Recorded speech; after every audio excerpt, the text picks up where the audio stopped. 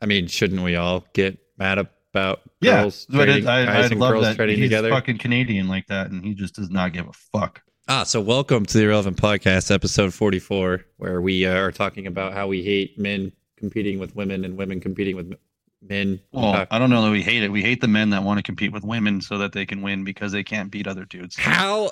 If chicks want to compete with dudes to get better, that's fine. I think I lost all hope in humanity when people started the debate of like, yes, men should be able to, that have transitioned should be able to compete with women. And I'm like, no, they shouldn't. Anyone who says that doesn't understand physiology and is a fucking idiot. Dude, did you see? Bottom line. Do you know who Clay Travis is? Nope. Sports reporter. He's like a beat writer. He's got a lot of money. He also does like sports gambling and things. He offered the Las Vegas women's team that just won it all. He's basketball team? Yeah. He put out a tweet that said, I will take the state champion of any boys team that I could possibly find and pick and put them up against the WNBA champions, and the boys high school basketball team will win. And I'll put. I don't believe that, but yeah. You don't think so? Well, I played the varsity girls team in high school, and they were still better than us. But not by much, but they were better. You're talking about women who have played at the college level and now the professional level. Will dominate some high school kids. No. He's talking about a state championship high school basketball team at any level. Yeah. Like, so you take but those guys are going to college and playing at the highest level in college. Professional girls will crush the high school kids just based on experience. What about that athleticism? Especially that Las Vegas Aces team. That's like an all-star team of women. But what about athleticism? Just like doesn't matter. They're fucking pubescent boys. They haven't even done anything yet. You're talking about a sport that doesn't lift and a bunch of dudes who haven't even fucking hit puberty for the most part. Yeah, but they can. You can take the college championship team. They'd run them out of the gym. Them. But the high school one, no. Yeah, but of those high school boys against girls in high school while we were freshmen and they were seniors on varsity, and they would still whoop our ass. Oh, that never happened to us. What? We had good girls. I don't know what to tell you. Our school is known for basketball. Well, I mean, we went to state championship game my freshman year, but I'm just saying, I think that those boys would win. I do. I think they would win. No, those chicks are ruthless. Some of those high school basketball players are ready to go to the NBA. No, they're not. We've seen it time and time again. They're not even close. What? They're not. Some of those 18 and 19-year-old boys? Dude, they go to college for 1 year and go to the NBA and suck balls for 5 years, and then all of a sudden they're good. It's like, you fucking idiots should just stay in college or go to the G League. I don't know. He put $1 billion bet on the line. I think they should do it. I think they should too, but I think those chicks would win. Oh, I don't know, man. If you went the other way and you took a bunch of old washed-up dudes to play those chicks, the old washed-up dudes would crush them like that soccer match. Oh, I didn't see that. There was a soccer match? Oh, yeah, it was Wrexham FC. So Ryan, who's the pretty guy from the pretty guy that all the chicks like? It's Ryan Gosling? No, the funny one. Van Wilder. Oh, Ryan Reynolds.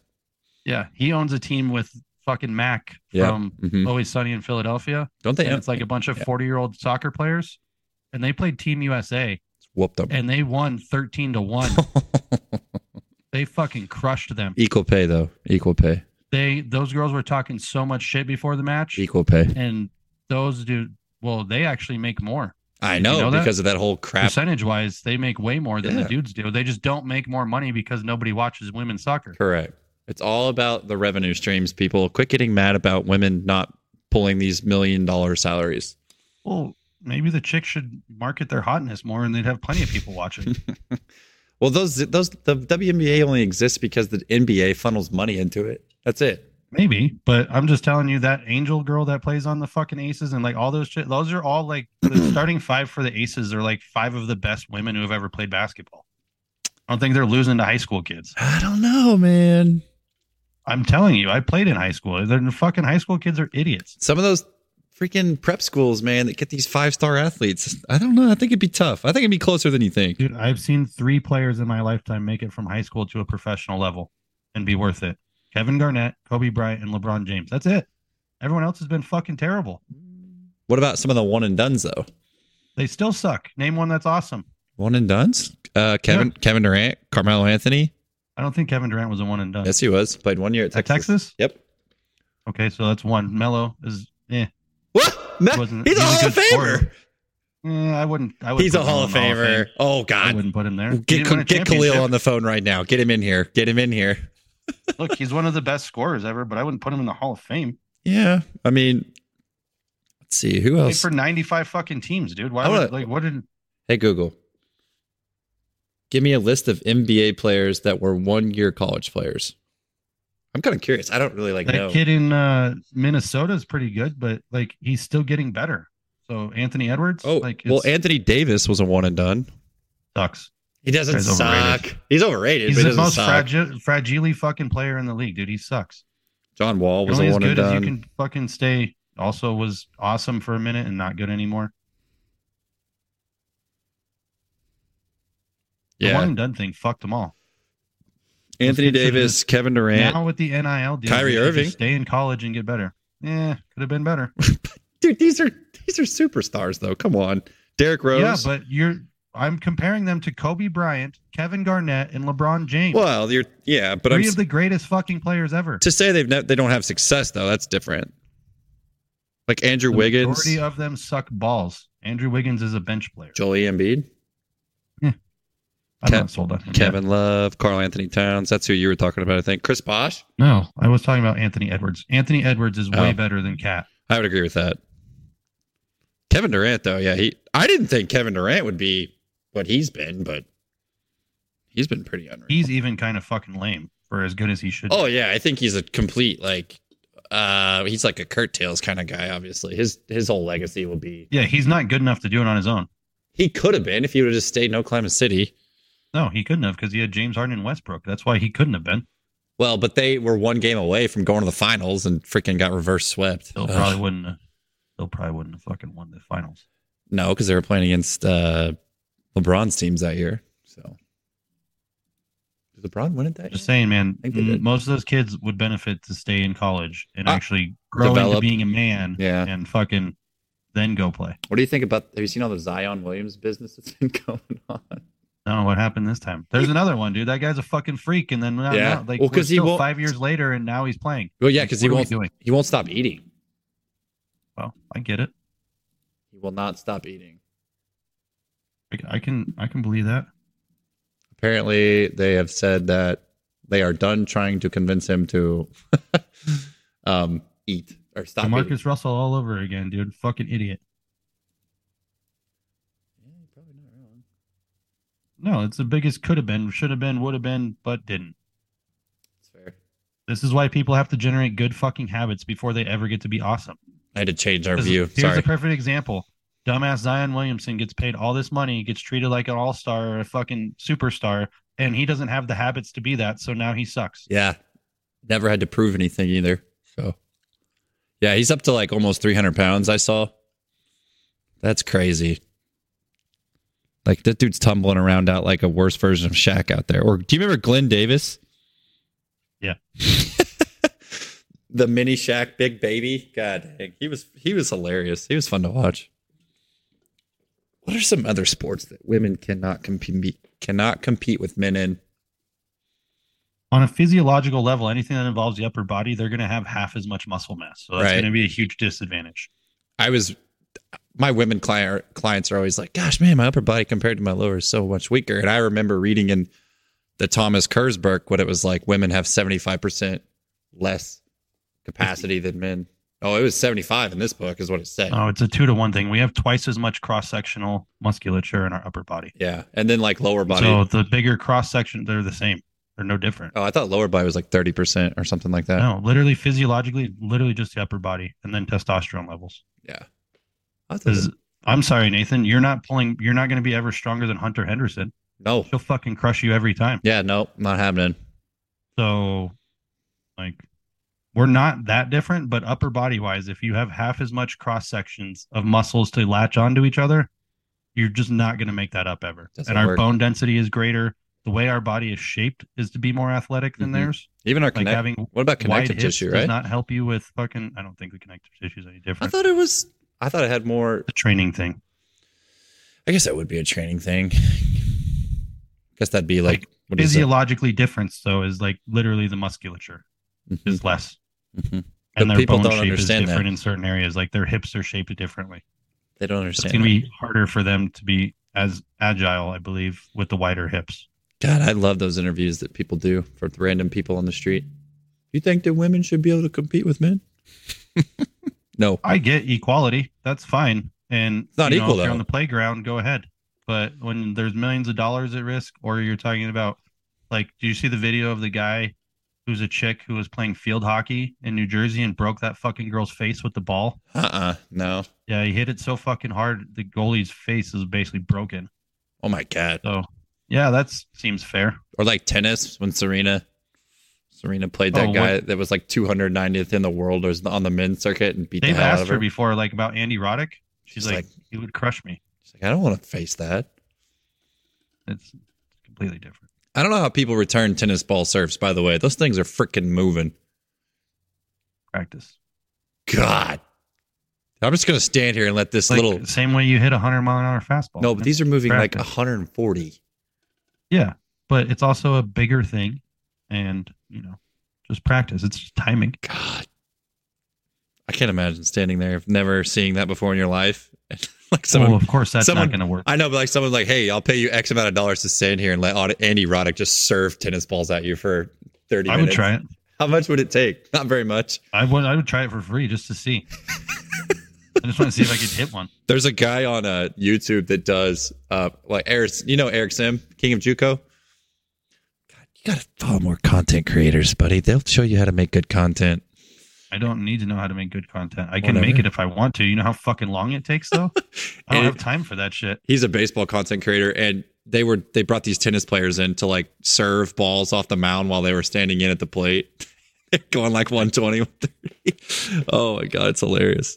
They're like, no way. I mean, over speed, right? You get used to those fucking 120-mile-an-hour fastballs. 100 miles feels like nothing. That's a lot of the training philosophy in baseball. That's why these high, velocity pitching machines exist now, is because you got to practice like you're going to see. They made machines to do it. That makes sense. Yeah, like I have one in my gym that'll throw at 100, any pitch, any speed you want to throw. So, have you tried to hit 100?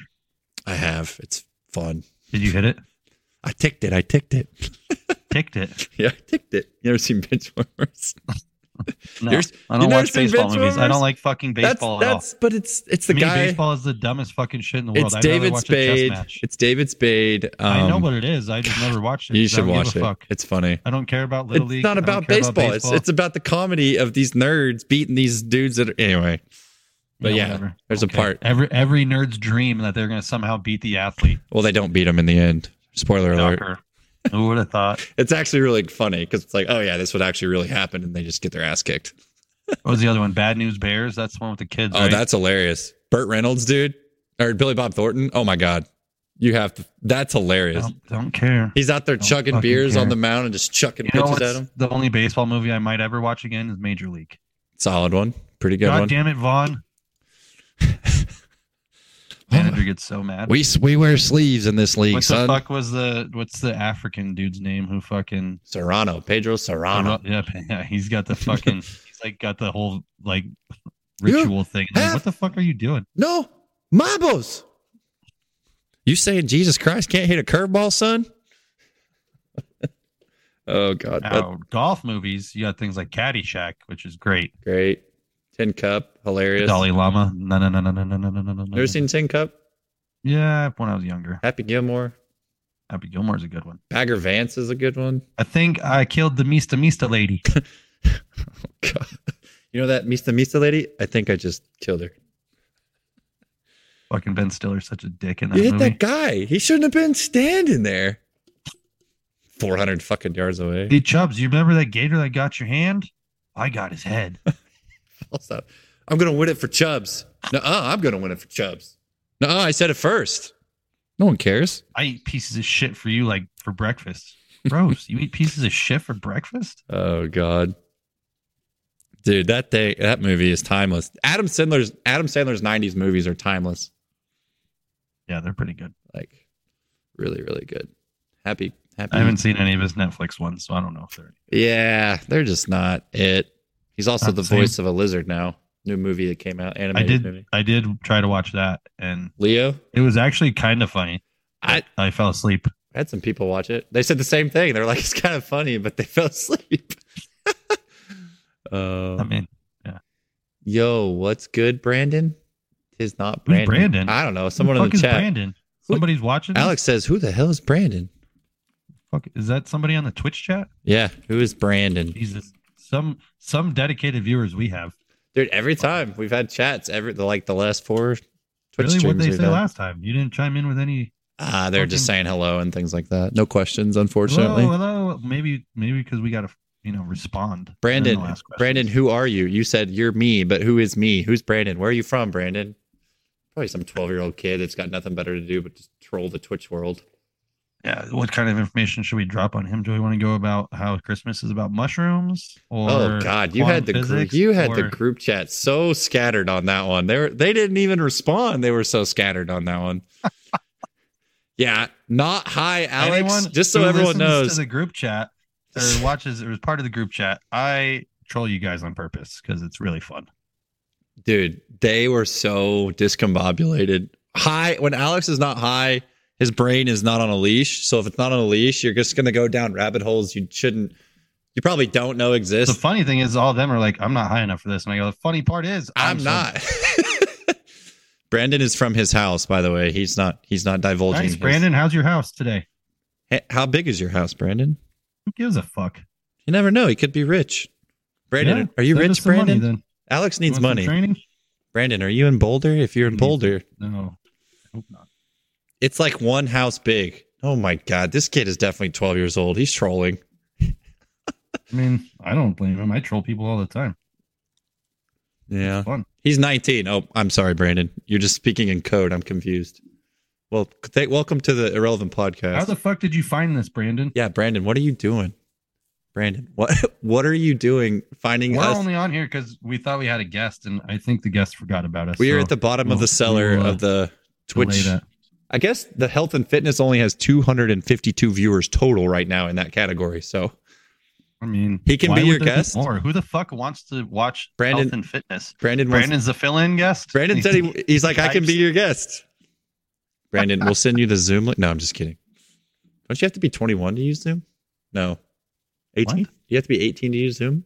I don't think so. How would they use it for kids when they were in COVID if you had to be 18? I think their parents had to sign them up for it. I think. No, I don't really remember. Brandon, you can be our guest through chat. Welcome.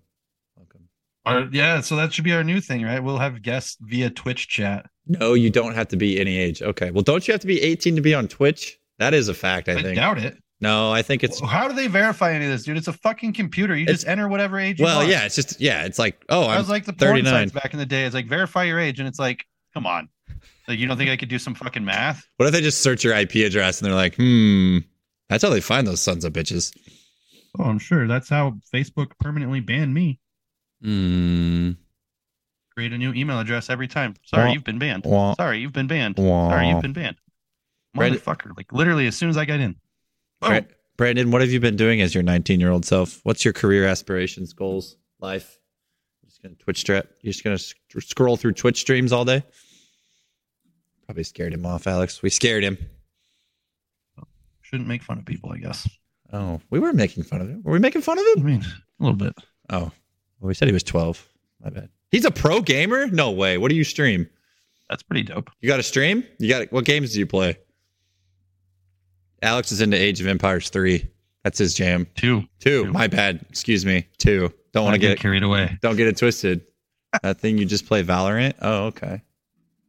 I never really got into Valorant. I did play League of Legends a lot. Same company. What is Valorant? And what does it take to be a pro gamer? Does you just sign up for something and say you're a pro? Is that like every other non-major sport? I mean, yeah, they have like minor circuit leagues, amateur leagues, things like that. So, you ever listen to Tony Hawk's documentary? He's like, yeah, I thought turning pro for skateboarding would be this big deal, and all I did was check a different box when I registered for the event. Yeah, I saw that. Did you ever hear how he got paid for this first, the pro skater things or the pro skater games? They just walked in and handed him like a $5 million check and said, "Okay, see you next year," and they gave him another $5 million check the next year. It was crazy. Self-entitled. Well, before video games were a big thing. Oh, he's self-entitled pro. So he thinks he's a pro. He's just not actually a pro. Valorant. Do you remember the game CSGO? You ever remember that game? Counter-Strike? Yeah. I remember Counter-Strike. Valorant. Before it was called CS anything, it was called just Counter-Strike. Yeah. That was the LAN game for fucking LAN games. Yep. So they redid it. Middle school, we would go pay at a cafe and play per hour. Yep, it's fun. And then so Valorant is another company's version of that game, essentially. Nice. So it's a first-person shooter. Yeah, and it's really fucking hard. Anybody ever want to have a great time laughing at someone? Let me get really high and play Call of Duty with you. It's fucking. Are you not a first-person shooter type? I am fucking terrible, bro. Really? I used to play with my buddies all the time, and I would get like a little bit better, and I'd go on Battlefield. Love that Battlefield, game. I can fuck some shit up on. I went, I think, 30-2 one time on that, and that was a good day. Battlefield 3? Did you play Battlefield 3? Yeah, I think it was. No, it was Battlefield 2. I don't think I played 3. 3 was great. My brother and I. But the fact that you can blow everything up, that game is way harder not to get killed in because someone hides behind a wall. You go, all right, I'm just gonna blow the fucking wall up. Thanks. Brandon agrees with you. Bad Company 2 was a W. Big win. Yeah. He agrees. That was a good game. GTA 6, though, that's when my life is going to disappear. I have to have all my debt paid off by the time I get that. The trailer drops on this game, and this man instantly sends it to me like, I'll see you never. I'm going to play this. Yeah. Alex will no longer be a strength coach when that game comes out. When I was 21 and GTA 5 came out, all I did was look up shit at work about GTA 5. I would go out to the bar and think I was going to try to get laid and just think about GTA 5 and go home and play. You sound like me in my early 20s. It was literally my whole life. And that's when I realized I was an addict. I was like, wow, this is bad. Like, I'm researching what to do in this game while I'm at work for 40 hours a week. And then I'm playing every waking moment I can when I'm not at work. He said, should I do that? No, Brandon. No, you should not. Do not. It's I mean, if you want to be a professional gamer, probably. Yeah. Probably have to play a significant amount. But that's how I was with COD Modern Warfare 3. I almost failed my first semester of college because of that stupid game. GTA 6, that shit looks so dope, and it's in Vice City. Like, let's go. Talk about bringing back good memories. Are they actually calling it Vice City, or is it? Yes. Oh wow! Get to play didn't watch the goddamn trailer, did you? I did, but there was so much going on. I didn't. Fucking gators and the fucking trashy people. The lady dancing on the top of that car. Awesome. Yeah, all of it's gonna be so good. And then the main character is just some big hot chick. I was like, what the heck? I wish you could pick your character. That's the one thing I have a complain about that Saints Row did better than GTA. Just make Saints your own. Row would let you pick your own character. Yeah. Play it into the story however you play it. Yeah. Like, give us some couple storylines and fucking. Did you not play Red? You know everyone's going to play online. Do what? Did you not play Red Dead? Are you kidding me? Okay, it's like the Western version of GTA. Also almost brought back the same problem as GTA. I got all the hunting trophies, all the fishing trophies. I beat the whole fucking thing. Got my homestead with fucking Marston, whatever the fuck his name is. That's awesome. Brandon would like to know, what is your max bench press? Because that's the question that everyone always asks someone when they walk into the gym. What can you bench? So yes, Alex, Brandon would like to know. 315. That's in a competition or not? No, that's just touch and go in the gym. 300 in comp. 315 touch and go. I don't know what mine is right now. Don't ask. I have no clue. Couldn't tell. Bench press is the gayest one, though. It's the hardest one. It's the most technical, for sure. Right. Well, that's what I mean. Alex he's a strong lad. Not really. Working on it, though. Brandon said, sheesh. Sheesh, man. You strong. Thanks, but I'll let you know when I feel like I've achieved a level of strength that's worth talking about. Brandon, so this guy right here, if you would like to get your weight up on the bench press, because you said that the bar is usually the heaviest he can go is the bar. So this guy Brandon, we need to get you in the gym. Yeah, this guy has a free training app, Al Ghul Performance Training app, and you could literally go in there and do free workouts made by this guy right here and get really strong. And one day, if you keep working and dedicate yourself to it, I mean, I started a long time. Brandon, once upon a time. Yeah, it takes time. It takes time and effort. I was 20, but same diff. We could get you to that 315. Man, I really dropped the ball on not confirming this guest. How sick would that be, though, if a Twitch streamer like DM'd you and was like, I've been using your program? That'd be fucking cool. That'd be cool, man. Like, you're reaching a different audience. You just don't realize, but... Yeah, well, that's what this podcast is for. It's supposed to reach somebody. What's it called? It's called the Al Ghul Performance. Here, I'll type it in the chat. Hey, tell me how to spell it, Alex, because I always mess it up. AL space GHUL, like Ra's al Ghul Performance. And then training app. I'm just gonna put that. You don't have to put that. It's just put it. It's a big. See if you look at the logo at the top of our stream right here, this Al Ghul Performance. Gold tiger. Also, if you scroll down on the Twitch, there are links to his website that you can go and click on, and you can find his training app on the link. So just scroll down below on the Twitch stream there, and you'll find our panels, and you can click on. Get some new shirts tomorrow, Nathan. Hopefully, they're good quality. Oh yeah, Yeah, the new merch coming in, huh? Printify. Dude, I made some really sick fucking comp shirts for powerlifting. And of course, all the fucking sizes are out of stock at the moment. Rip. Goodbye. They're going to be dope. Those For will be cool. for you to wear just to the meets? Well, I have a powerlifter, but yes. Oh, okay. That's why I was kind of curious if it was like your brand and your logo on your people, or if it was just like, hey, I'm going to look dope as hell when I go to my powerlifting meet. Well, that too. But yeah, I made some for the CU kids as well. So it's got the CU logo on the front and the logos on the arms and back. Where are we at on that? What's the update on the Colorado team? Because it's not really a powerlifting team anymore. Well, it's still mostly powerlifters, though. That's fair. Can you What do you mean? What is the update? How's it going? How are the kids? How's your role as coach? I got one kid I'm helping so far. One kid you're helping? Just like, yeah, it's the girl I was training today. She's gonna be strong as fuck. I was about to get her to eat. But you're supposed to be the coach of all these kids. What's happening? So I am the coach that is at the gym when they come and use the gym, but they have to pay for coaching services. And you just got done telling me how a kid wouldn't pay $30 a month for a gym membership. So $25 a month for coaching. What do you think that's going to come out? Like, same thing, right? That's fair. So I got one person that wants my, services, but the rest of them, they don't even know what's going on. They have it all figured out.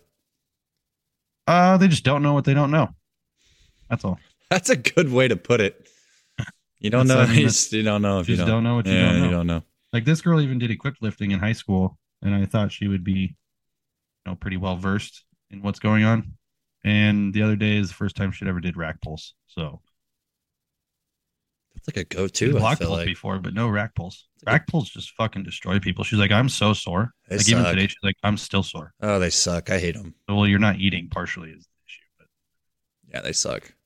You did rack pull 275 for 5 though. Pretty solid. That was her main work. That was after 4x4 at 315 on sumo. Whoa. She's gonna be strong as shit. So why are you programming her like that? Are those just like back down sets, or what are you trying to do? Fatigue fiber? What are you trying to do? What do you do? So you do the main work, which is her normal sumo lift. Is this like fifth set protocol? Tension, and then her accessory for her supplemental exercise is similar to that fifth set protocol, but right. Yeah. Okay. Well, that was one thing I was going to ask Swede today about fifth set versus secondary versus like, what do you call it? Why, What are you talking about? The secondary movements in his are MSMs. Right. But I guess he just called them that. Because they're mechanically similar movements. Not I know. Everyone understands that your supplemental should be close to what you're doing. For the sake of his methodology and to make it all more streamed, I guess. Because it's just a secondary lift, right? I mean, it's an auxiliary lift or a supplemental lift. Everyone calls it something different. So he just coined his own term, and his have to be similar to what you're doing. Right. So like my rack pull for the sumo is not really an MSM. Kind of is, but not really. No, not really. You'd be better off doing like a high block pull. You could do a sumo rack pull. Yeah, I have her do conventional. I like using both stances. Why like is the whole well-rounded idea? Yeah. Okay. Never mind. You answered me. If you haven't realized, it's good to train tissue that you don't think that you should train. Like all you. Oh, for sure. Everybody always wants to be like posterior chain, posterior chain, posterior chain. Well, if you just keep if they're trading athletes and they don't do powerlifting, then I agree.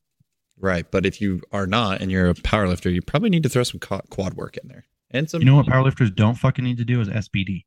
That's what they don't fucking need to do.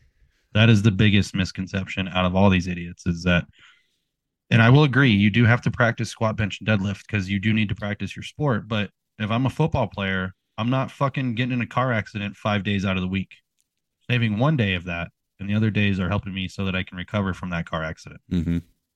Thus, strength sports should be looked at in the same light, but they're not. Mm-hmm. Strongman also fucking stupid. Let's do all of our events on Saturday, guys. Like, what? Let's do the heaviest, most strenuous things at all the on end one of the day? week. At the end of the week. What the fuck are we doing? Like, why? Why are we doing this? Mm-hmm. Whereas my protocols, they get to practice them all the time up until competition. So they get way more practice at the events. And the stress is spaced out far enough to where they don't seem to acquire injuries. So much so that I don't think I can program strongmen to not have, I don't think they can have less than 2 days off in between. Less than 2 days off? So you're giving them 2 days off in between.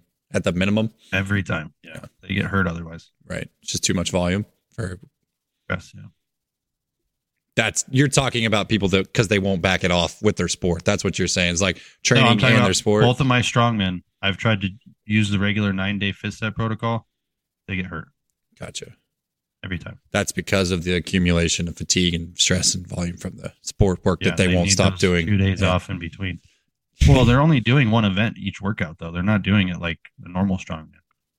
Like I literally took the fifth set thing and adapted it to strongman. So you have 5 days that you do instead of 4. Mm-hmm. And each of those days is around an event. Right. So the main work is the event. So that's their skill work. I'll do that at I've been using brief maximal tension for some of it, which seems to work really well. And then their MSM is something that I think is a good supplemental movement. So like if it's stones, it might be a Zercher squat. Mm-hmm. Something that's similar. Then they do their accessory work. But anytime I have them go like Monday, Wednesday, Friday, or Tuesday, Thursday, Saturday, get hurt. Right. Is their accessory work pretty light? Like you're just doing a lot of metabolic work for them? All accessory work for me is like that for the most part. Yeah. Unless they're closer to off season, then we'll do some metabolic hypertrophy, but doesn't really get out of that metabolic work. Not too often, no. Yeah. Yeah. I mean, the body wants to be efficient, so it wants to metabolically get better, and it wants to neurologically get better. So those adaptations are easy to come by.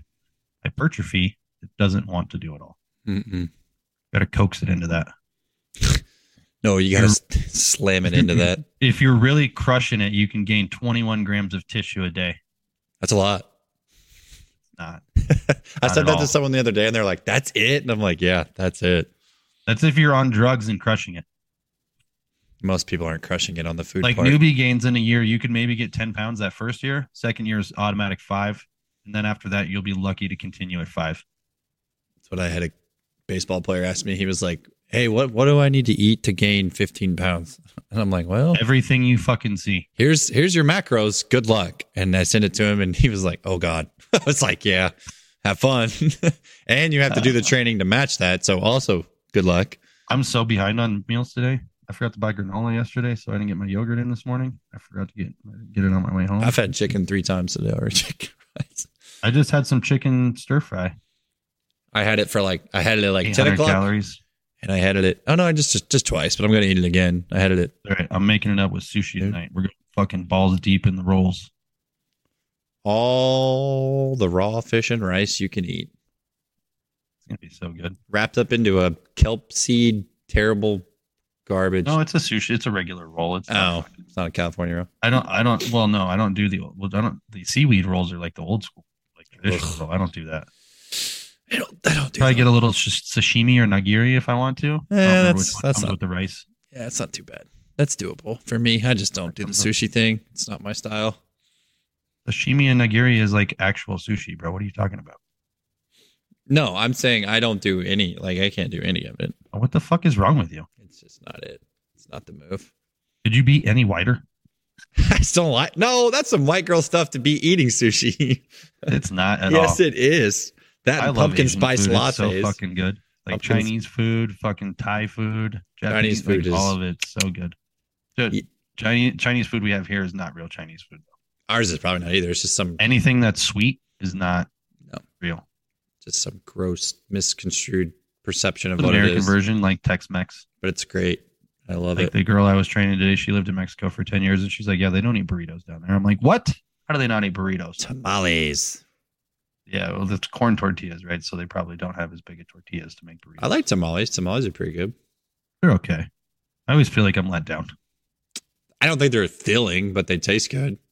They're okay. They're kind of bland. At least the ones I've had. Yeah, they're all right. It's all about the sauce. Oh, see, I don't get them with sauce. That's where maybe I'm missing out. Throw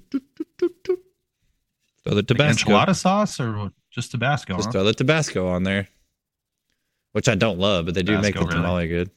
Yeah. It's not my favorite. We have this thing called green chili in Colorado, so that's what we put on everything.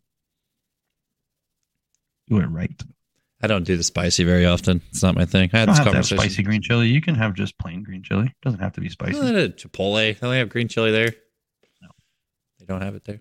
Literally, New Mexico and Colorado are the only two places, and we constantly argue about whose is better. Ah, so it's a border war. Got it. Kinda. Mm-hmm. 2 different types of chilies, though. Really? Well, how are they different? Well, because we are higher altitude, so they grow differently. Can you taste the Pueblo difference? Chilies. Yeah, you can. Between Pueblo chilies and Hatch chilies, most certainly, yes. I couldn't probably, but Oh, I bet you could. blind taste test. You think I could tell you whose is whose? Yeah, I think you could tell it. Oh, okay, okay. I just nope. So good on breakfast burritos. Just smothered breakfast burritos and green chili. Or, some of them on the go have some green chili in them. Either way. Sounds decent. Fucking so good. Why can't people just get behind making a nice breakfast burrito? Like just do a chicken and rice breakfast version. You know what I mean? Chicken and rice. You know and how eggs. hard it is to roll burritos? Not that hard. What? If the tortillas are not good, yeah, it's basically a death sentence. Load that. Good luck. Load that Get some puppy up. crusty Mission tortillas. They just fucking break apart. Yeah, there we go. Double wrap. You know it. what you need? You got to get the Guerrero tortillas. Those Never things heard of them. fire. I bet they have. Do you have a Kroger? Yeah, we can find them. Go to Kroger and get the Guerrero tortillas, dude. They are fucking so good. Why are they good? What makes? I have no fucking idea. They're just always soft and delicious. Like their flour tortillas are second to none. Interesting. Like it's fucking fire. Fire. No. Yeah, I'm over here just crushing 3,600 calories a day on average. That's pretty cool. Just for minimal growth and torture. For maybe 3 pounds of muscle in 9 weeks. Maybe. That's so unsatisfying. You're just like, God, really? I mean, yeah, it's kind of unsatisfying, I suppose. It is, yeah. And I need to really remember to check on the guests from now on. This is the second time I've done this. It happens, but I mean, I know, but the day before, I just like, hey, you still good for podcast tomorrow? And we'll get them on here next month, I'm sure. But like, if you make a commitment, you make a commitment. No, I get it. I'd forget if I was found out 6 weeks ago too. Yeah, I mean, but I guess this is just regularly scheduled program for us. So we're like, yeah, podcast at 1:30 every Wednesday. Yeah, we look forward to it. That's a different thing. Yeah, it's like, hey, probably the coolest thing I've done this year is this thing. 44 episodes. 44 D. We almost did a year's worth of episodes in like 3/4 of a year. 6 months, give or take. When did the first episode? No, we started in April. Let's look. Yeah, I think we did. Let's look. April 20th. Hey, Anthony's episode is up over 100 views. Our first. First one over 100 views on Spotify or listens. On Spotify. Yeah. Do those count the Apple listens too as the same thing, or are they separated? I think it does, but I don't know. Have to Google it. But yeah, no, the powerlifting clubs, it's pretty cool. I try to help them. It's just, they don't trust me yet, so they don't want to. I'm not doing nothing. Holy, Aram's got 105. Timeout. Nice. Here we go. Wow, that's on the first. Aram? Don't you say it Aram? Aram? I don't know. Aram? There's a game mode in the league the game that I play. It's called Aram. So when I see his name, nice. I just think Aram. Nice. Yeah, Anthony's is at 106 and his is at 105 now. Passed all the chicks, huh? Just flew right by him. The chicks are still the top of the heap for me. Man, dude. Goes Tiana, Val, and then Bird. We got a lot of Bird man fly in any weather. Yeah, dude. Holy cow. They got 45 plays on December 9th. We got 45 plays in one day on December 9th. That was cool. I just realized Bird needs that as his theme song. Like, what happened to that boy? Like, making fucking freaks out there in Pennsylvania. That'd be a good one. Dude, the number of distinct devices that streamed any episode for at least 60 seconds or downloaded an episode in the last 7 days, 134. I hate the 60-second thing. Like, yeah. It's like, I barely paid attention to you. Like, who are the people that watch all of it? That's really what I want to know. I could probably find it, but I'm just not going to do it. Me? Because I can make a clip. God damn it. All right. Nothing worse than when I know a good clip happens in the middle and I have no idea how far in the episode it was. So I have to sit there and like skim and listen to all of it to find it. Our viewership in Canada went up 3% because of the Kristen episode. Yeah, dude, she's awesome. Yeah. Shout out, Kristen. 53% of users are on Spotify. 45.6% are on Apple Podcasts. Hey, I'll take it. That's cool. 93% I'm one of of our those listeners Apple are podcast users.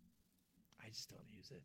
I subscribe to it. I should just put it on play all the time so we just get more views. Dang, dude. Like everyone's episode got a nice little bump this week, it looks like. Holy cow.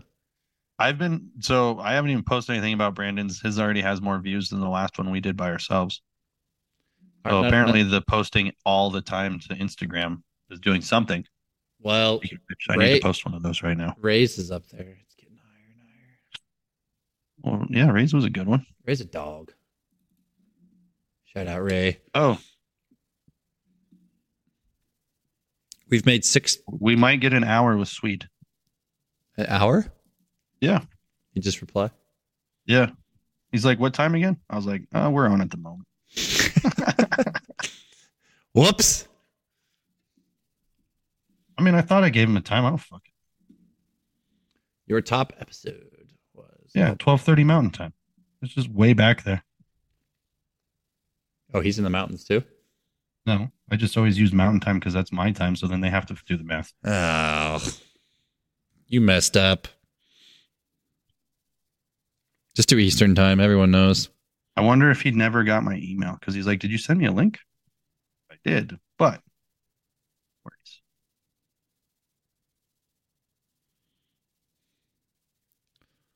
All these Instagram reels. I'm sorry, people. I can't watch them all and reply to them. I'm sorry. I love you guys. Thank you for sending me Instagram reels, but I can't. When 5 people are sending you 30 Instagram reels a day, I get flooded with Instagram reels. I love them. They're hilarious, but I can't reply to all of them. I'm sorry. I love you all. Keep sending them to me. They do make me laugh, but So then just react to them. You don't have to respond. I do. That's what I do now. I just react. So that's enough. But then when I get flooded with yours too, it's just like my inbox on Instagram is just constantly full. I wish mine was. I've always got mine knocked down. You got to make new friends, buddy. Whatever. You're going to actually socialize tonight, though. Look out, world. The robot is being turned on. I've been socializing. Socialize with this person every day. Most of the day. Well, actually, she's pretty good about not answering. Man, that's the life right there. Not a constant check-in-er. She has kids to, teach. Oh, nice. Oh, she's a teacher? Poor thing. What grade does she teach? Sounds miserable. 2nd grade. Oh, my God. Yeah, that sounds horrible. No. I mean, the kids seem fine. It's just all the bureaucracy sounds absolutely horrible. Oh, it's terrible. That's part of why I got out. It's awful. What the fuck? I'm just going to shoot this guy. Also, Arlie's been subbing the last 2 days with kindergartners or elementary PE. And he had a kid have a meltdown, start throwing hula hoops at kids and screaming and shouting. Because Arlie said he's like, I told him to cool off or settle down, and he didn't do it. So he got worse. So they had to take him to the safe room. I was like, what the hell, Arlie? He told some kid to cool off and it didn't get better? Yeah, he's like, hey, you need to calm down or cool out. And the kid just flipped his shit, I guess. Way to go, Arlie. You're a great teacher. Shout out, Arlie. Are you sure you want to go into the PE world? I think I know why Swede never got my email. I think I mistyped it. Oh, my gosh. It's Alex's fault. It probably is. He's fired. This podcast is a train wreck. Way to go. Fuck off, Nathan. If you were ever wondering if we were competent enough to do this, you just got your answer right there. We're not. Yeah. This is why I normally copy and paste things. I clearly did not in this particular scenario. Unbelievable. Whatever. This will be the best hour of the podcast we've ever had. You better not fucking leave before 3:30 over there. I won't. I've got an hour left. That's all I've got. You're in the location, so I don't want any fucking excuses. Yeah. Well, and it's not even, I don't ever want to hear, like, I got people coming in because, I did a podcast Saturday at a busy fucking gym, and you know what you couldn't hear? Any of it. Well, that was absolutely incredible. These people are dum-dums. They're high school kids. They just talk incredibly loud. Should we start this over and have like a 44 and a half? Heck no. We're rolling. Can just listen to Swede? We're just rolling. Hey, what's up, man? Sorry about my retardedness not being able to fucking type your email address correctly. So, pretty sure I fucked this one up from the very beginning. Unbelievable. This guy. There he is. Man of the hour. Look at this guy. He's so dedicated. He's doing it in his car. What's up, man? What's up, man? Yo, can you hear me? Sorry, I suck and don't know how to type in your email address. Oh, that's all right, man. Hold on a minute. For some reason, it's coming through my car, and I'm trying to use my pods. Technology. Turn this off. How's that? Good? Sounds good. Yeah, how you been, man? Oh, I'm good. Yeah. For some reason, now I see you. Okay, cool. Is this all right, or would you prefer that I? No, man. Whatever works. We don't care. Okay. Well, as you can see, if I was better at my job and I confirmed with you yesterday, none of this would be an issue. But I'm fucking retarded sometimes. So I knew it was today. That's the reason I brought my pods with me. But I thought I would already be out at Starbucks. Luckily, you caught me while I was making a stop. So cool. How you been, buddy? Didn't really make any difference. I'm good. How are you, bro? Pretty good. I've competed twice since I last saw you, so that's cool. Thanks to you. I don't know if I would have done it without your knowledge. So appreciate that. I saw you did really well at your meet, man. Congratulations on that. That's awesome. I'm trying to get this in a place here where the sun won't look too crazy, but no, you're good, man. It's just showing off that beard, all that hard work. Yeah, exactly. It looks patience and dedication is what that means. Oh God, I got rid of mine. Screw that. Official. Although now I'm really cold. Like I told him, I was like, yeah, the beard's gone, but now I'm just really cold, and I don't know if I like it. I don't really enjoy it. Yeah, I don't blame you. I'm actually going to put it over here and do like this so I can sit back and relax and talk to you guys. There you go.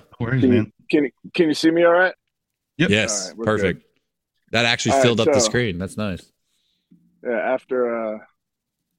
After all that, so it looks like we can actually start talking now. Yeah. Well, yeah, man. Do you want to tell people who you are for the, probably 2 people that we have listening that might not know? Yeah, I'm sure a lot of people don't know.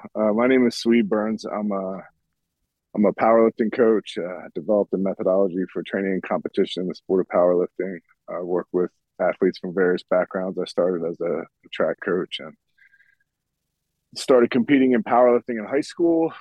From there, I did bodybuilding for 7 years, competed in bodybuilding, got to top national level in bodybuilding, actually finished 10th place as a super heavyweight in a national level bodybuilding contest for the NPC. Before I finished that was last year. I did bodybuilding was 2004, so it's been a long time. And since then, for about 90% of that time, I returned to powerlifting. And now I'm not really competing anymore in powerlifting, mainly because of limitations in terms of I can't hold the bar on my back to squat because I need a right shoulder replacement. I can actually still press, which is, thank God for that, because I love to press. And I can do everything else I need to do, but it's just getting that arm behind my body on the right side is impossible. So I can't really compete in powerlifting at the moment. I've considered getting a full shoulder replacement, but so that's the long and short of it. There's a lot of other stuff about me, but those are the notable things that are relevant to what we're talking about today. We just need you to start the 5th set federation where it's box squats with a safety bar, a fucking camber fucking American bar bench, and then, some type of deadlift setup that's a little bit easier. That would be amazing. I would, like a trap bar deadlift. Sure, yeah. If I could just get crazy numbers going, just for old crippled people, just for everybody that can't do it anymore. Straps for everyone. There you go. You could call it the OG Powerlifting Federation for all the people that fucking used to do it and still want to. Like me and Dave Tate could compete in there, and a handful of other guys that are still lifting heavy, but we can't, Yeah, I did see you doing some box squats not that long ago. How are those feeling? They look good. Oh, they're fine. Yeah, they're good. They're good. I actually squatted 800 pounds with that safety squat bar over over COVID. Jesus, so, man. I mean, you can get strong just doing that stuff, that it's it's not the same thing. That doesn't translate into a back squat, but I think it's probably in the neighborhood if you took the time to do what's necessary to translate that for specificity. It's definitely not the way I would tell people to train if they wanted to compete in powerlifting, but for me, it still allows me to do my regular training and stay, real strong and healthy. And that's what's important to me at this stage of the game. You know? Yeah, you got the whole family thing going on. How's that going? Ah, man, it's a blessing. I couldn't ask for more. I mean, maybe more kids. I would definitely love to have some more kids. We're working on that. But it's wonderful. My daughter's 18 months old. Yeah, wife's best thing that ever happened to me. So Nice. That's awesome, man. Congratulations. Nathan over thank here's you. got a 6-month-old, I think. Is that Yeah. right, Nathan? Yep. 6-month Oh, old. And I know what it feels like to have your woman be the best thing that ever happened to you, because before God that, bless you. no bueno. No bueno before that. Yeah, I hear So, that, man. Yeah, definitely got you me. and me both. Yeah, got me in the right track. That's for sure. Absolutely. Man, that's great. That's great to hear. You're young too, so if you can get it on track early in the game, you're better off. Trying to. Sadly for me, Yeah, trying to. it took until I was about 40 to get my stuff together. So I can but here we hopefully are. get it together by then. I don't know. I got time's a ticking, so Yeah, no, I hear you. I hear you, man. It's just the days start coming, they don't stop coming, right? Or whatever that guy said. Sadly, he's dead now, huh? that's Smash Mouth. The years start coming, they don't stop coming. Oh yeah, that Yeah. guy. I learned that the other day. A client told me the other day, like, yeah, he passed away, and I'm like, no way. I was like, yeah. They're like, yeah, he's gone. I'm like, wow, okay, R.I.P. he's no longer an all-star. Actually, from what I understand, it's a pretty sad story. Yeah. I think his kid got cancer Yeah, and died at a young age, and as a result, he just became a lunatic alcoholic and drank himself to death. yeah, that's Which what sucks. You know, I hate to see that, but I mean, like, for the same token, I mean, I can understand that pain. That's rough. That's something No to deal shit. with. You know? Yeah. That would be a terrible way to go, I feel like. Oh yeah, man. God. Like Yeah, I have a to hard drink. time gorging myself on food. I couldn't imagine doing it with booze. Yeah, it just seems like a miserable way to go. I mean, how Mhm. many have gone that way though? You know, it's a shame, really. It's terrible, but you know, I don't know. Pray for him. I guess there's Yeah. not much you can do. Yeah, You know, absolutely. people suffer with addiction, and sometimes it takes them out. You know, I was gonna kind of, various forms. I was gonna kind of Yeah, ask you about that, Swede. Like, have you? You said you're. I mean, you're a pretty big Christian now, I think, and I've kind of listened to you on Dave's podcast. And is that something that you kind of found at a later age, or was it kind of your wife that kind of led you to that, or were you a Christian early on in your life and then kind of fell out of favor with that, and then kind of found it later on in life, or how did that come about for yourself? Man, that's a story in itself. So I'm an Orthodox Christian now at this point. I was, raised a Christian. And I wouldn't say like we weren't like regular churchgoers or anything Right. like that, but I mean, I definitely believed in God and Christ, and professed that at a young age. But I struggled for a long time with what that meant. And I was involved. I had a really rough upbringing. I was involved in crime when I was young, and I went to prison at a fairly young age. I said I stopped competing in bodybuilding in 2004. That's because I was in prison. I was in state prison for a few years, and I started to really lean on my faith in prison. And that's actually where I developed fifth set. Yeah. That's where the earliest incarnations of fifth set were developed. And yeah, I started to study scripture, and I realized that it was the most profound thing I'd ever read, and I'd read a good amount of things. And no matter how many times I read the scripture, I realized I never really could plumb the depths of the various interpretations. Like, there was no limit to the amount of wisdom that could be extracted from anything, from even a single verse. Right. Absolutely. So while I had like a cursory understanding of faith in God and even Christ, I didn't really understand what it meant until later in life. And I'm still learning what it means. It's the sort of thing that you spend your whole life growing. And you might use the term sanctification as a process, and I think that God did that for me, gradually throughout my life, led me along and was patient. And I am grateful for that, because I know I have not been an easy person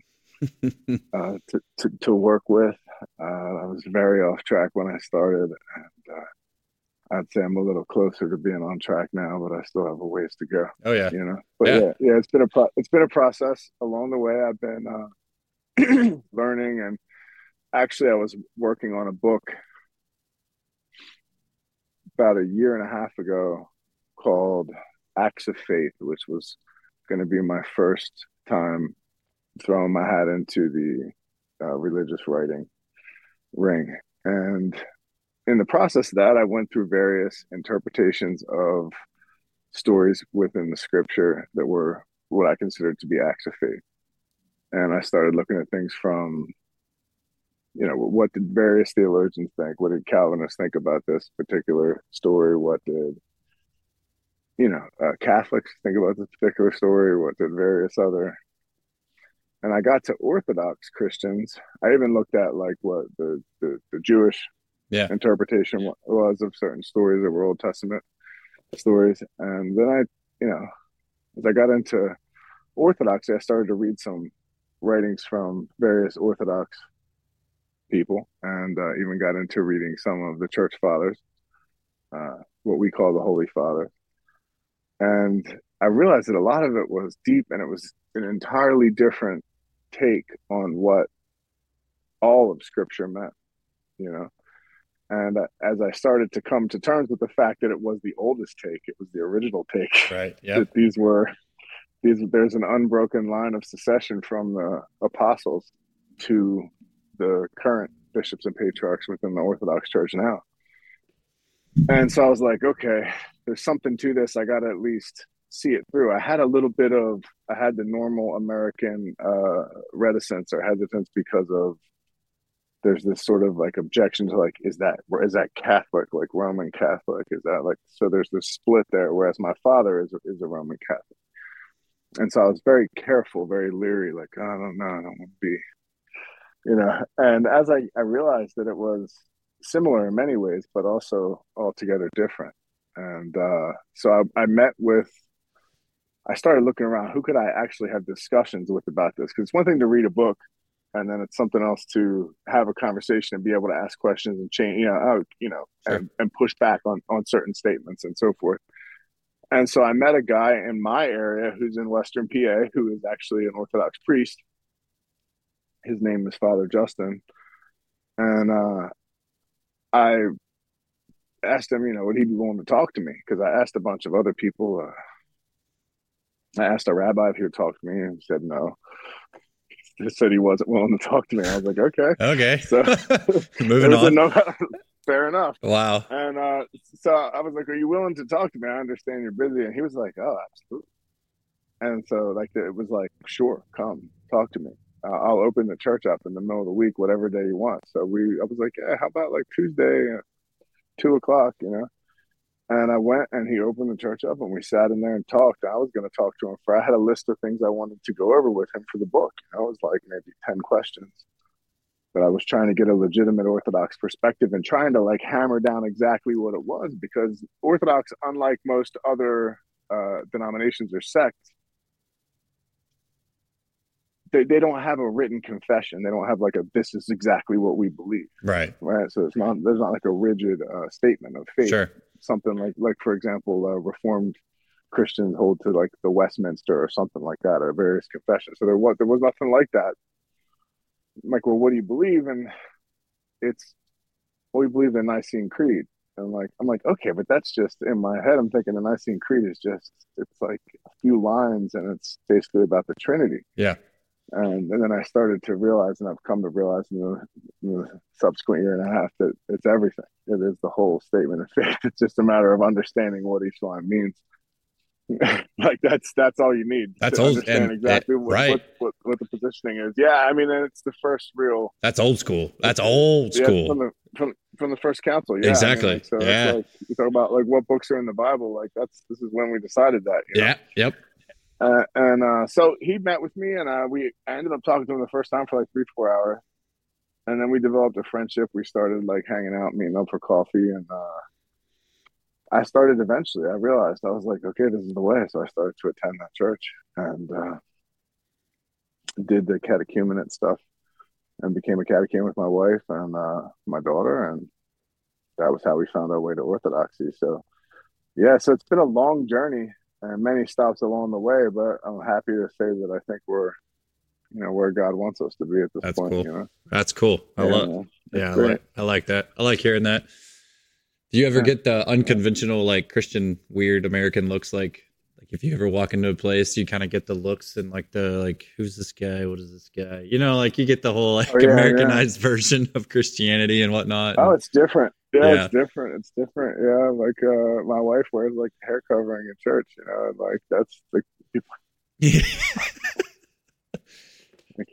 Yeah, it's kind of like that's what it says to do. Yeah, exactly. Yeah, I mean, it's like we believe in the same Bible, right? Like, yeah, so it is different. Yeah, there's definitely some cultural differences. Absolutely, it's more of like what you might refer to as like a Middle Eastern Christianity or Greek Christianity. Yeah, absolutely. Which is, that's where it came from. That's cool. And so yeah. I mean, I wouldn't say I'm an expert on that, but it's definitely something that it caused me to put the writing of that book on hold and hit the pause on that. Great. I was like, wait a minute. I have a feeling that what I write, I might want to revise.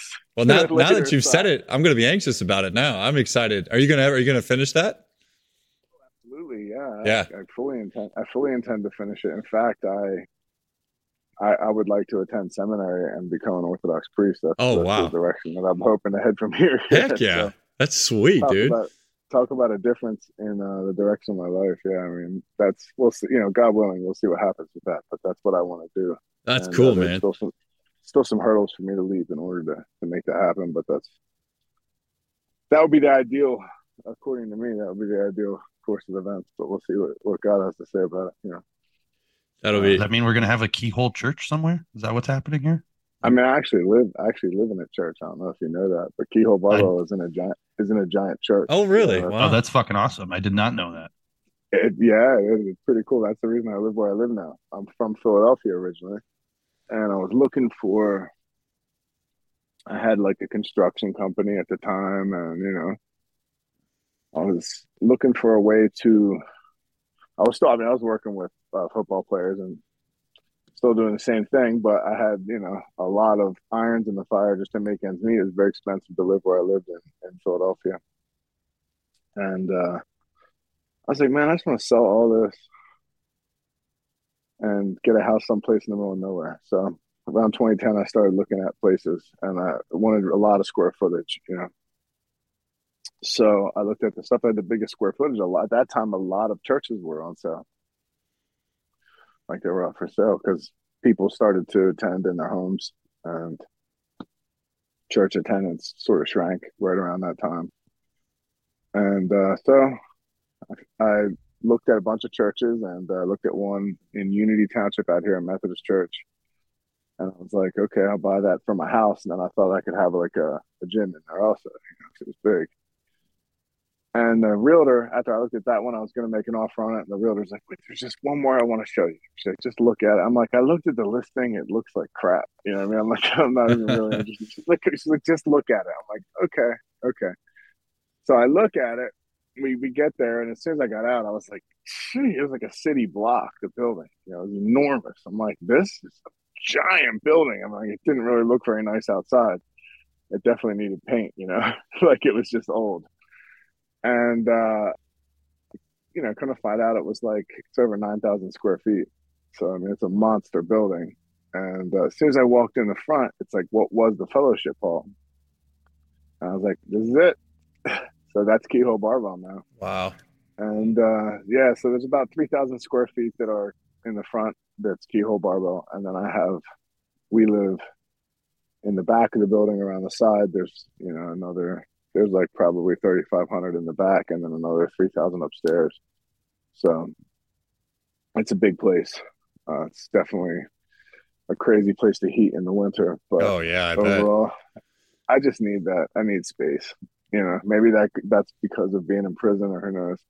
But I'm somebody who, like, to me, like the most valuable thing is having enough private space.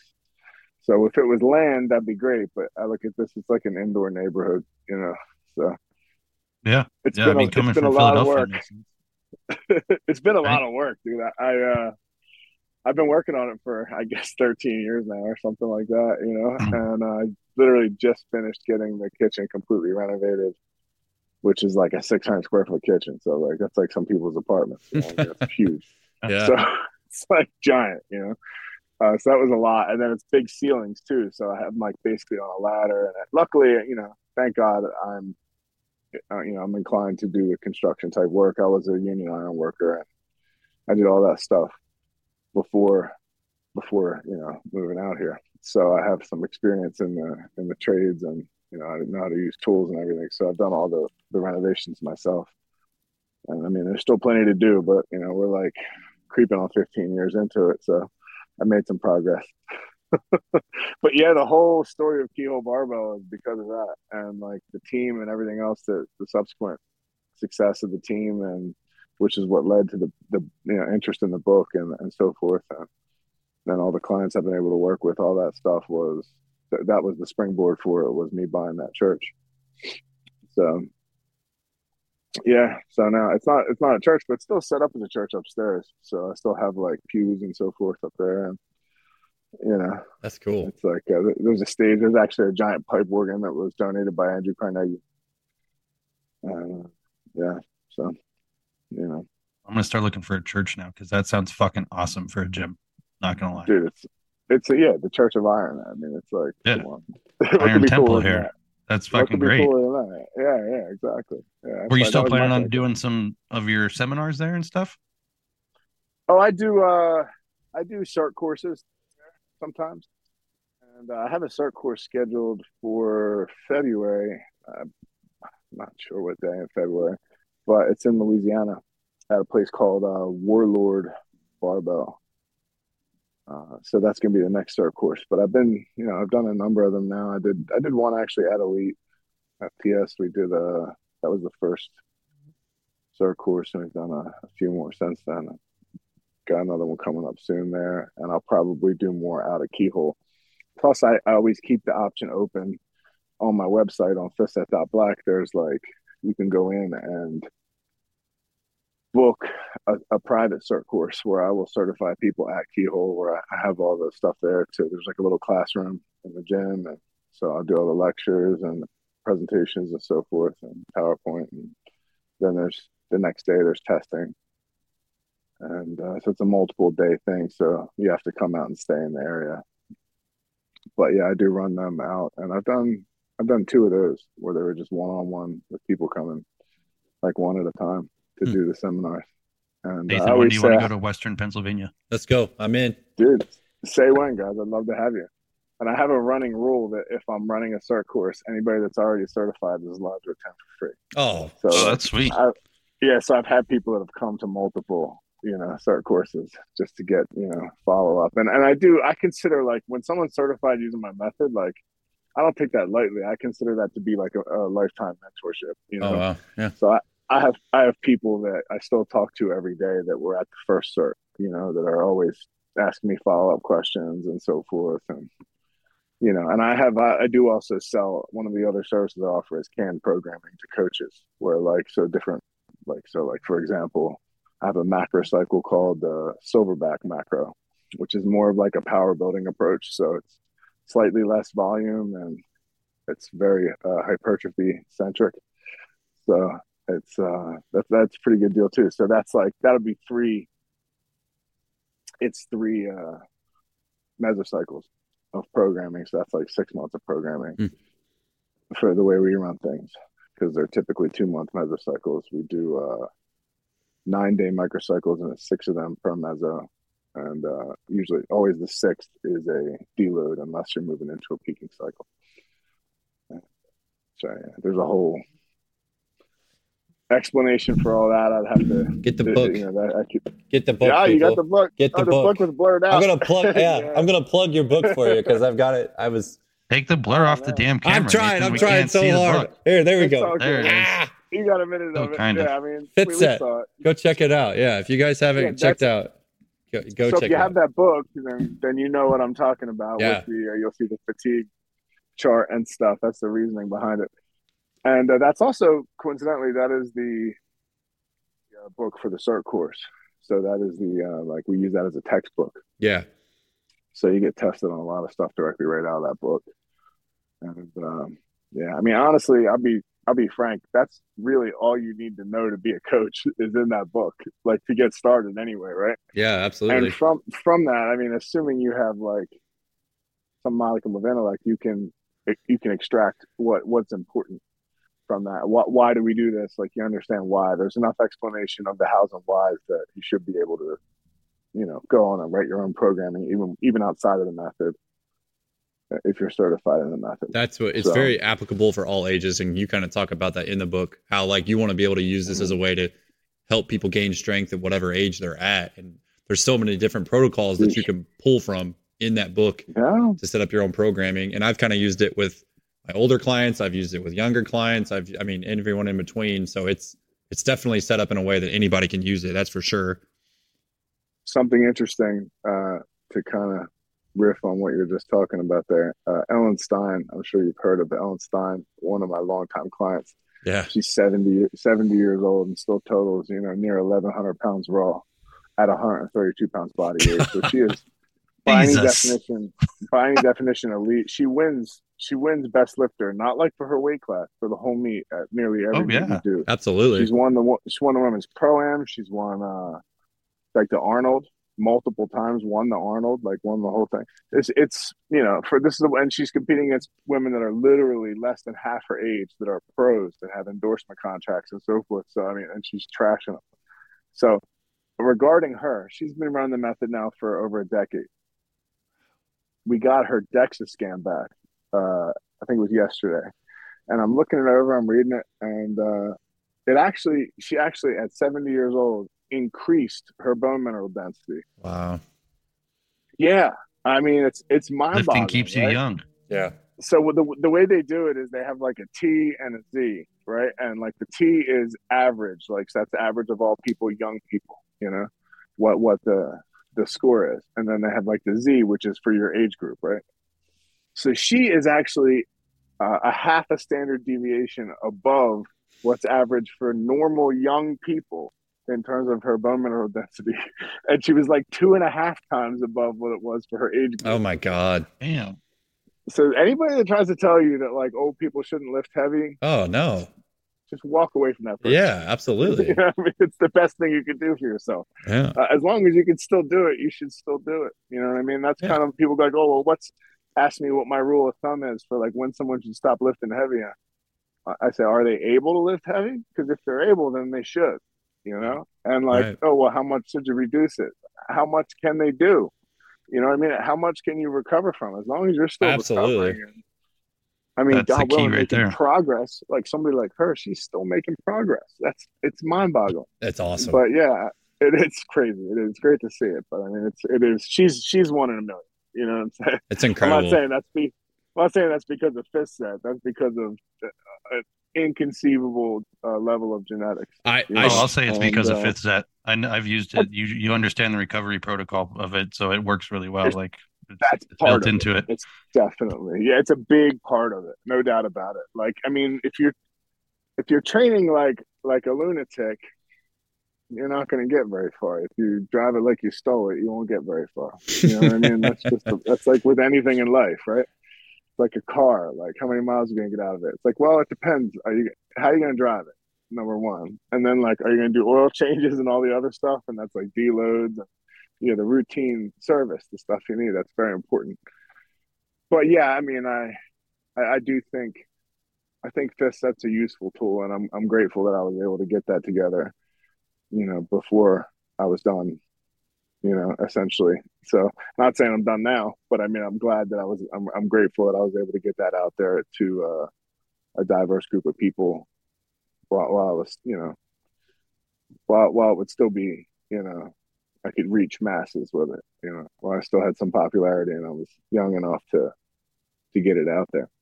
I mean, there's a lot of people out there that know what they're doing that are good that you'll just never hear from. Because they're local coaches and you know what I mean? Yeah. They understand about recovery and limited recoverability, adaptability, things like the same stuff that I'm always harping on and preaching about. I'm not the only one that understands that, but I'd like to think that it was valuable that I was able to systemize it in the way that I did with this. You know what I mean? That it's helpful in that way. It gives you some good guardrails so that you don't ruin yourself. You know, Yeah, it's very that's my thinking. It's very fail safe for sure. Like if you just use your brain a little bit and follow the protocols and adapt them to the populations you have, like it's very, very, very safe proof and fail proof. Like I mean, if you've got kids that need a lot of different things, if you've got older clients that need this or that, and maybe it's very easy to plug and play and adapt it to who you have for sure. That's the thing. It's easily adaptable. Like, sheesh.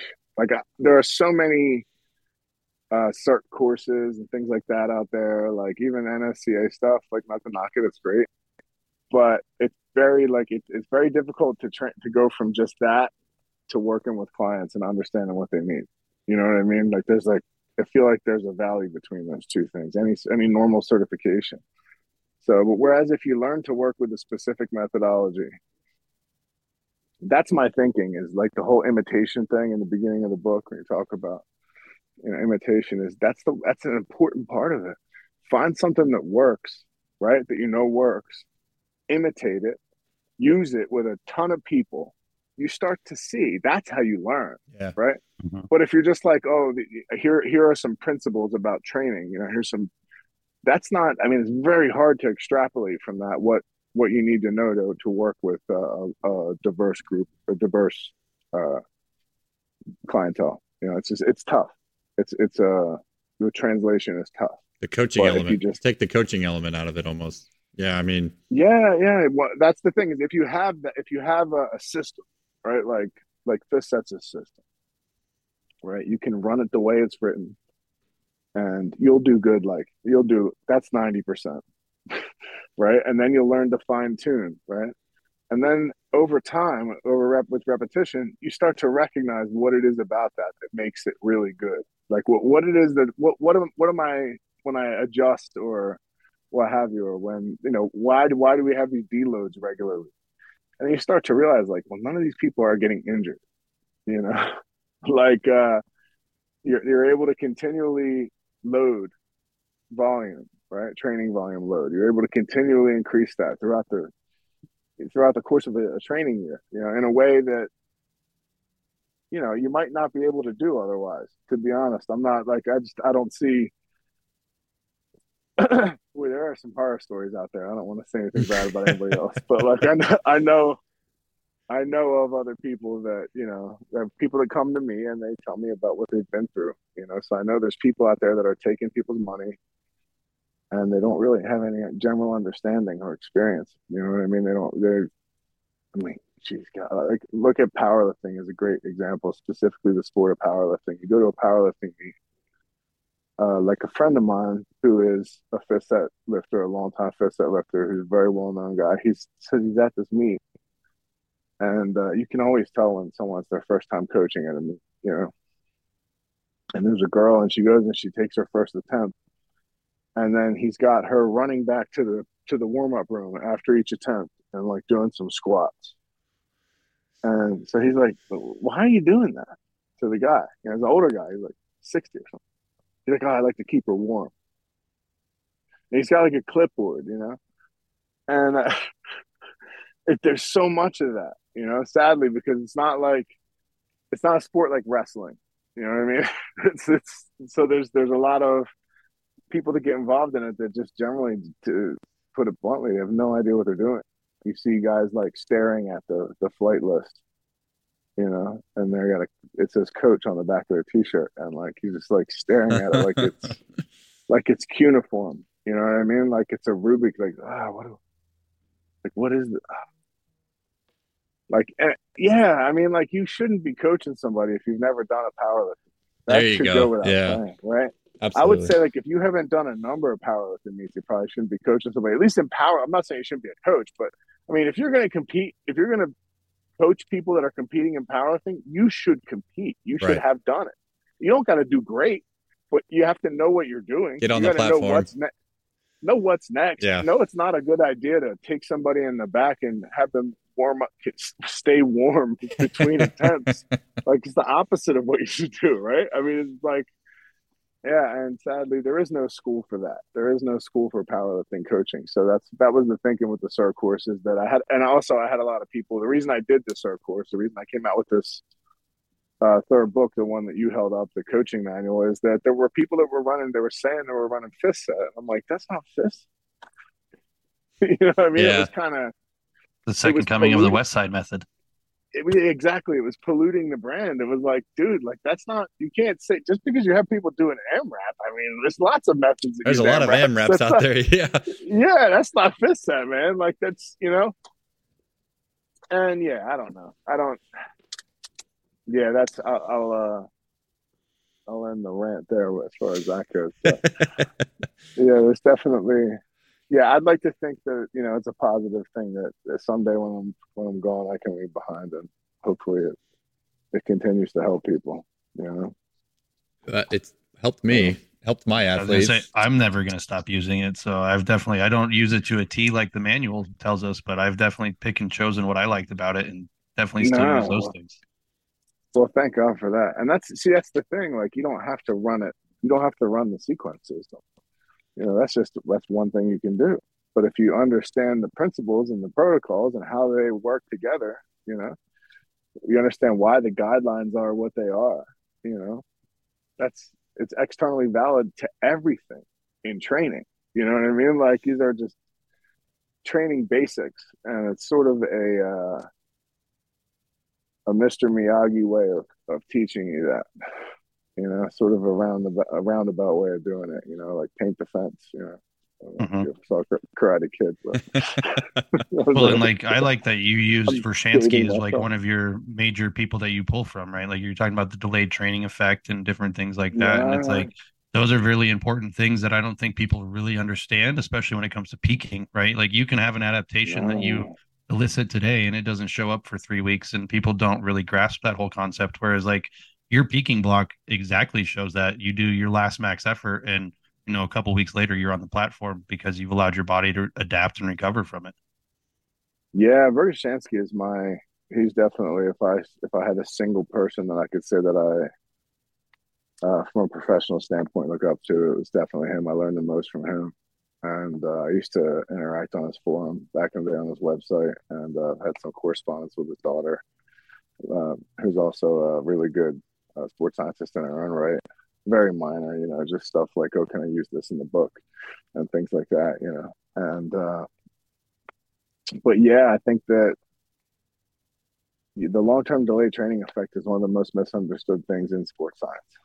And in fact, if you talk to a lot of people today, especially people that are interested in like more just hypertrophy and so forth, they don't understand it because they've never seen it. You know what I mean? So like you talk to someone who has never had experience where you actually do, they think of things like fatigue as a short-term thing, central fatigue, and even sports scientists, even like people that names that you would know that I've had conversations with them, and they talk about, well, central fatigue doesn't last more than a week. Like, and I'm like, well, I don't know. Maybe they get 30% stronger in a week then. I don't know. Like, maybe training becomes much more effective towards the end. But that like expressible strength is absolutely inhibited. Expressible markers for fitness in any characteristic of fitness, be it speed, strength, what have you, are all suppressed by fatigue, and that is a long-term effect.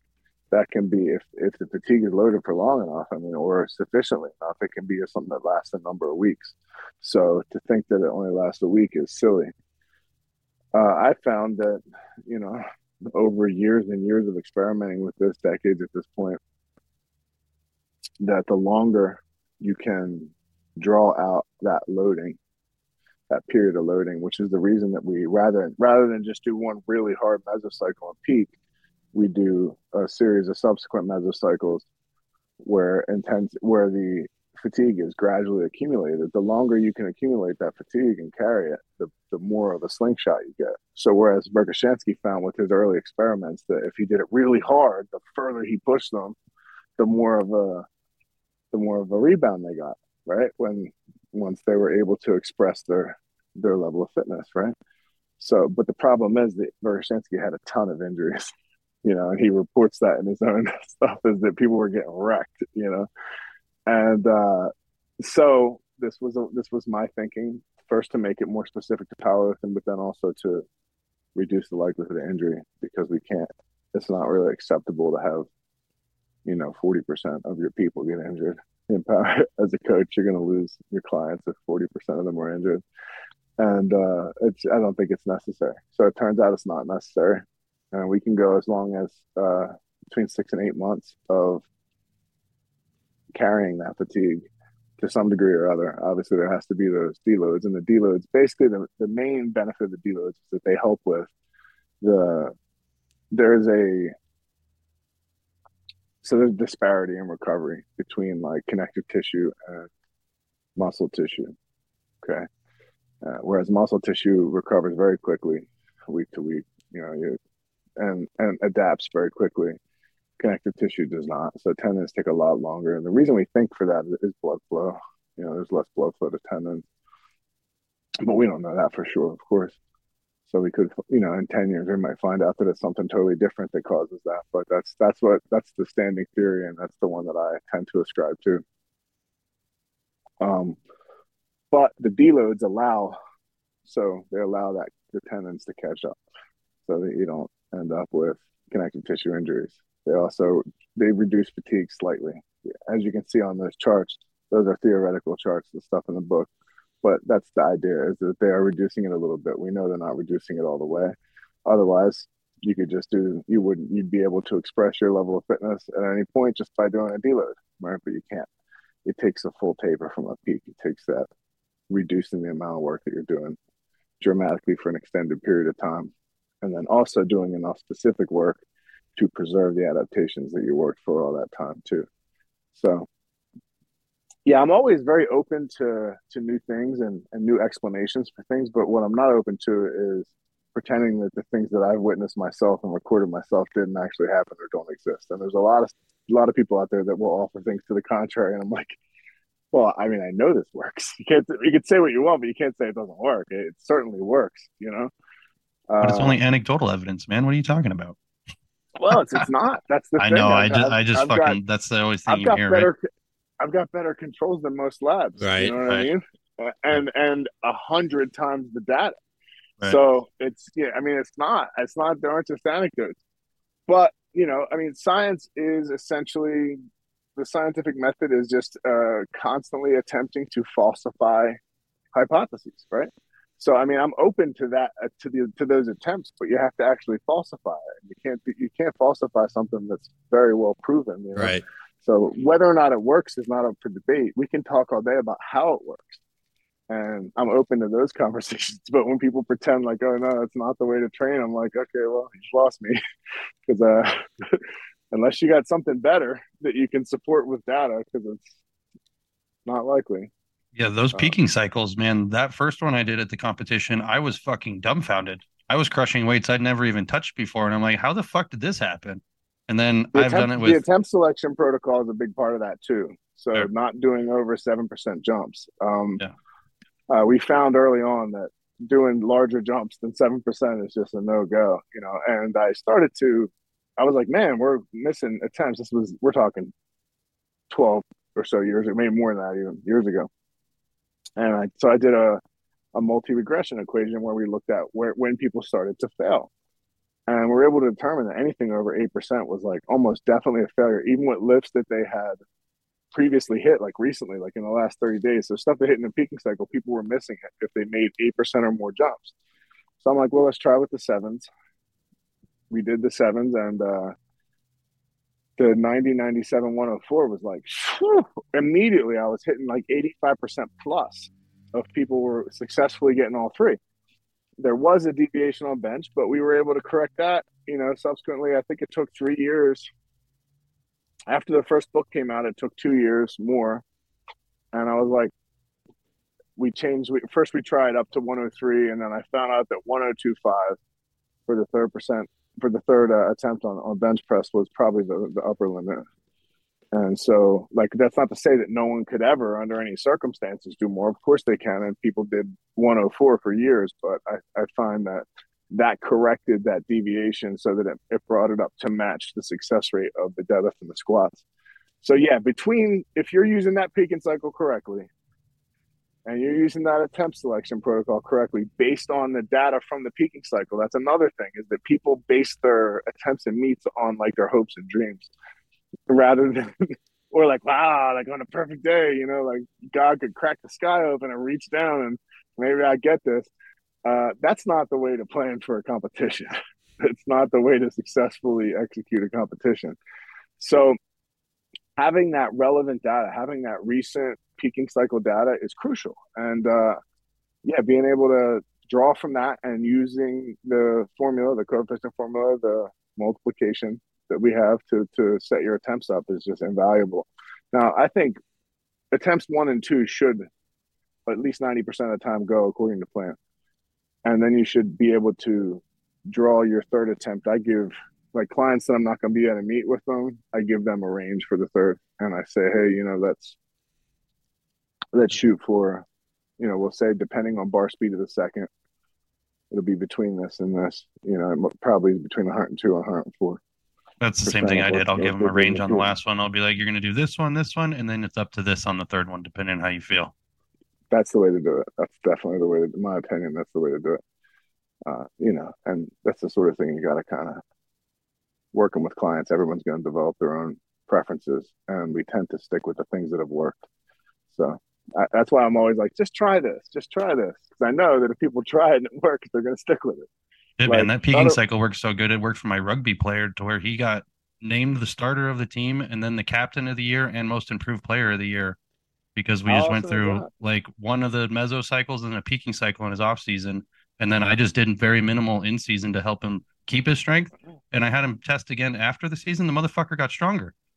Yeah. Like, you won't lose. You can do very little volume and not lose. And in fact, I covered some of that in the book where I talk about the different age ranges and studies that were done on reducing the volume, where they have one of them where they reduced the volume by 70% and they didn't get any weaker. And some of them got stronger. Like, so what does that tell you? That means the in-season players can still lift as long as it's much less than what they do in the off season, you know? Yep. I've had first team All-American, National Collegiate Player of the Year. I had everything you can imagine in terms of athletes running a fifth set, you know, and performing phenomenally in their given sport. You know, it's not just powerlifting. It's not just for powerlifting. And at one point I had this like harebrained idea I was going to do like fifth set for football and for different sports. And so fifth set for track, you know, fifth set for jumpers. And I realized it's not necessary. It would just be, it's not necessary. Right. Run the fifth set. Right. That's what it is. Wait, basically, you mean it doesn't have to be sport specific?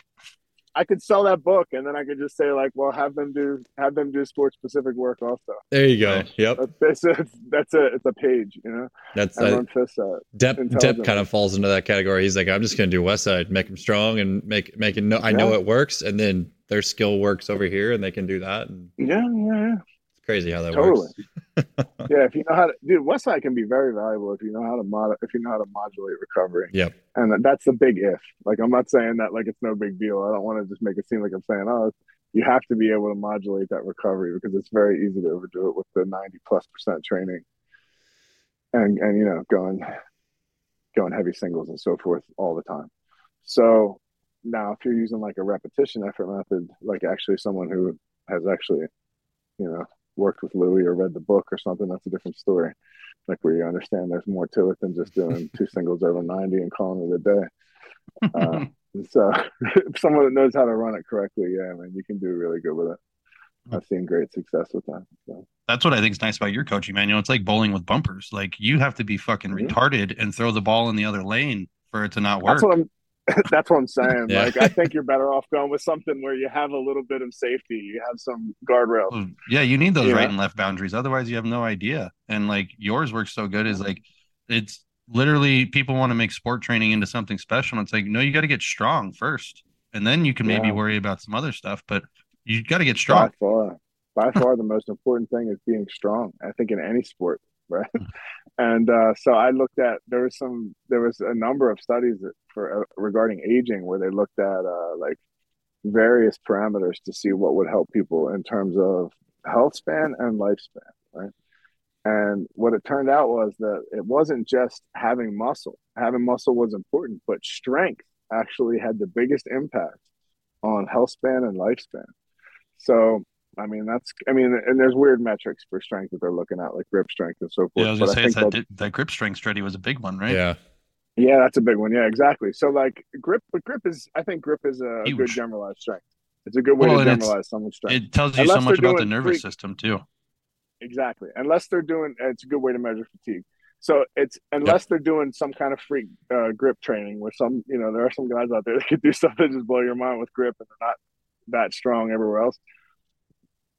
Yeah, I mean, I think that grip is a good marker. So it's a good way to generalize for strength. So people that have really strong grip generally are really strong people, and like you said, there's a nervous system aspect to it. Like, so it's not just building up the muscles in your hand. It's a neuromuscular component, that's neurological component. That's a biomarker I use for my throwers. Like if they want to come in and like a pitcher, they want to pitch like if we want them to throw them a certain intensity that day, like, hey, you're throwing all out today, but I want you to go do your grip strength test before you do it. Because if they're not at a state of readiness to go throw all out, then we don't need to throw all out because it's going to lead to bad things down the road. So yeah, I use that. I use the grip strength one a lot, actually, in a lot of things. I think it's useful. I think also it can be overused too. And there's also one of the things that's dangerous about it is you can still be carrying a ton of central fatigue and still perform well in grip. So it's not like a real test. It's not like there's no blood test to say how much central fatigue, how much is how much are you inhibited at this point, right? There's no real way to test it other than to test it, right? And we don't want to test it because that's going to cause more fatigue. Yeah. So, you know what I mean? So it's better to work with some sort of model, like a good model that generalizes and works with averages and so forth. And if you're working with a certain population that has higher recoverability, adaptability. So, for example, D1 athletes, generally speaking, are going to have higher recoverability, adaptability. Then you can adjust up or down, depending where you're at and what that population is that you're working with. Well, I like the 9-day microcycle for kids too, being high school kids, because I have a lot of high school kids that they don't eat well, they don't sleep well, they're stressed out all the time about school, and it's like, okay, well, now let's look at this from a 9-day perspective then, so we can manage your fatigue and help you recover a little bit better. And that's one of the biggest things I took away from that is the 9-day instead of the 7-day microcycle, and kind of extending it out just a little bit.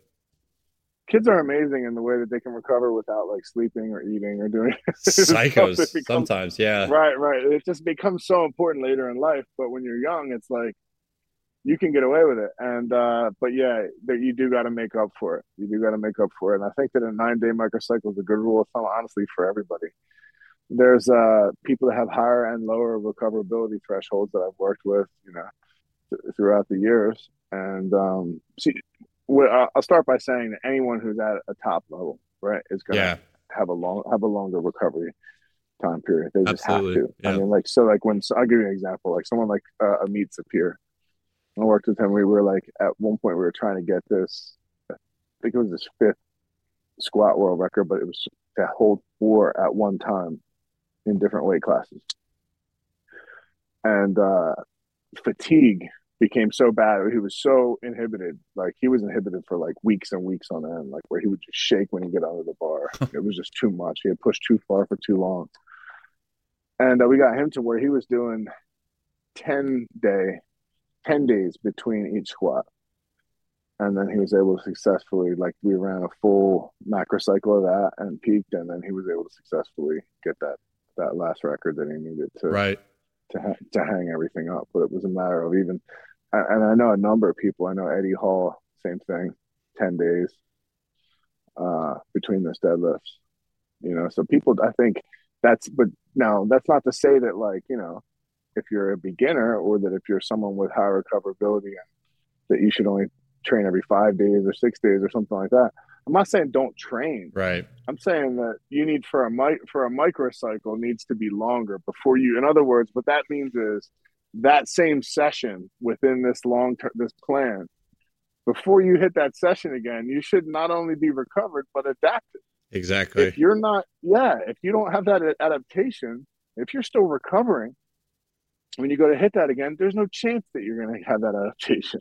You know what I mean? Yep. So, and that's not even accounting for essential fatigue, which will be accumulated. That's definitely going to happen.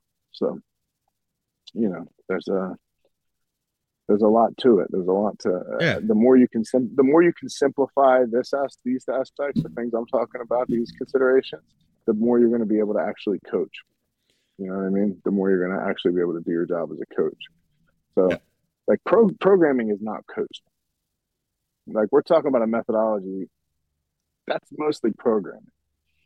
The coaching is being able to have the wherewithal, make that decision to say, yeah, okay, this is when it's time to pull back on this, or it's time to man, you got to just grind through that, you know, or technique and knowing how to correct technique and so forth. That's all these things are invaluable from day to day too.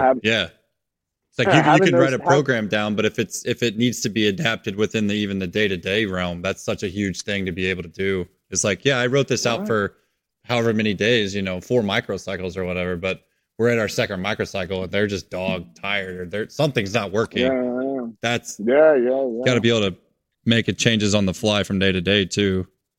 That's a lesson for you too, the coach too, because if you get 2 micros into something and you're not getting the results you wanted, or things are going off the rails wildly, that's quickly.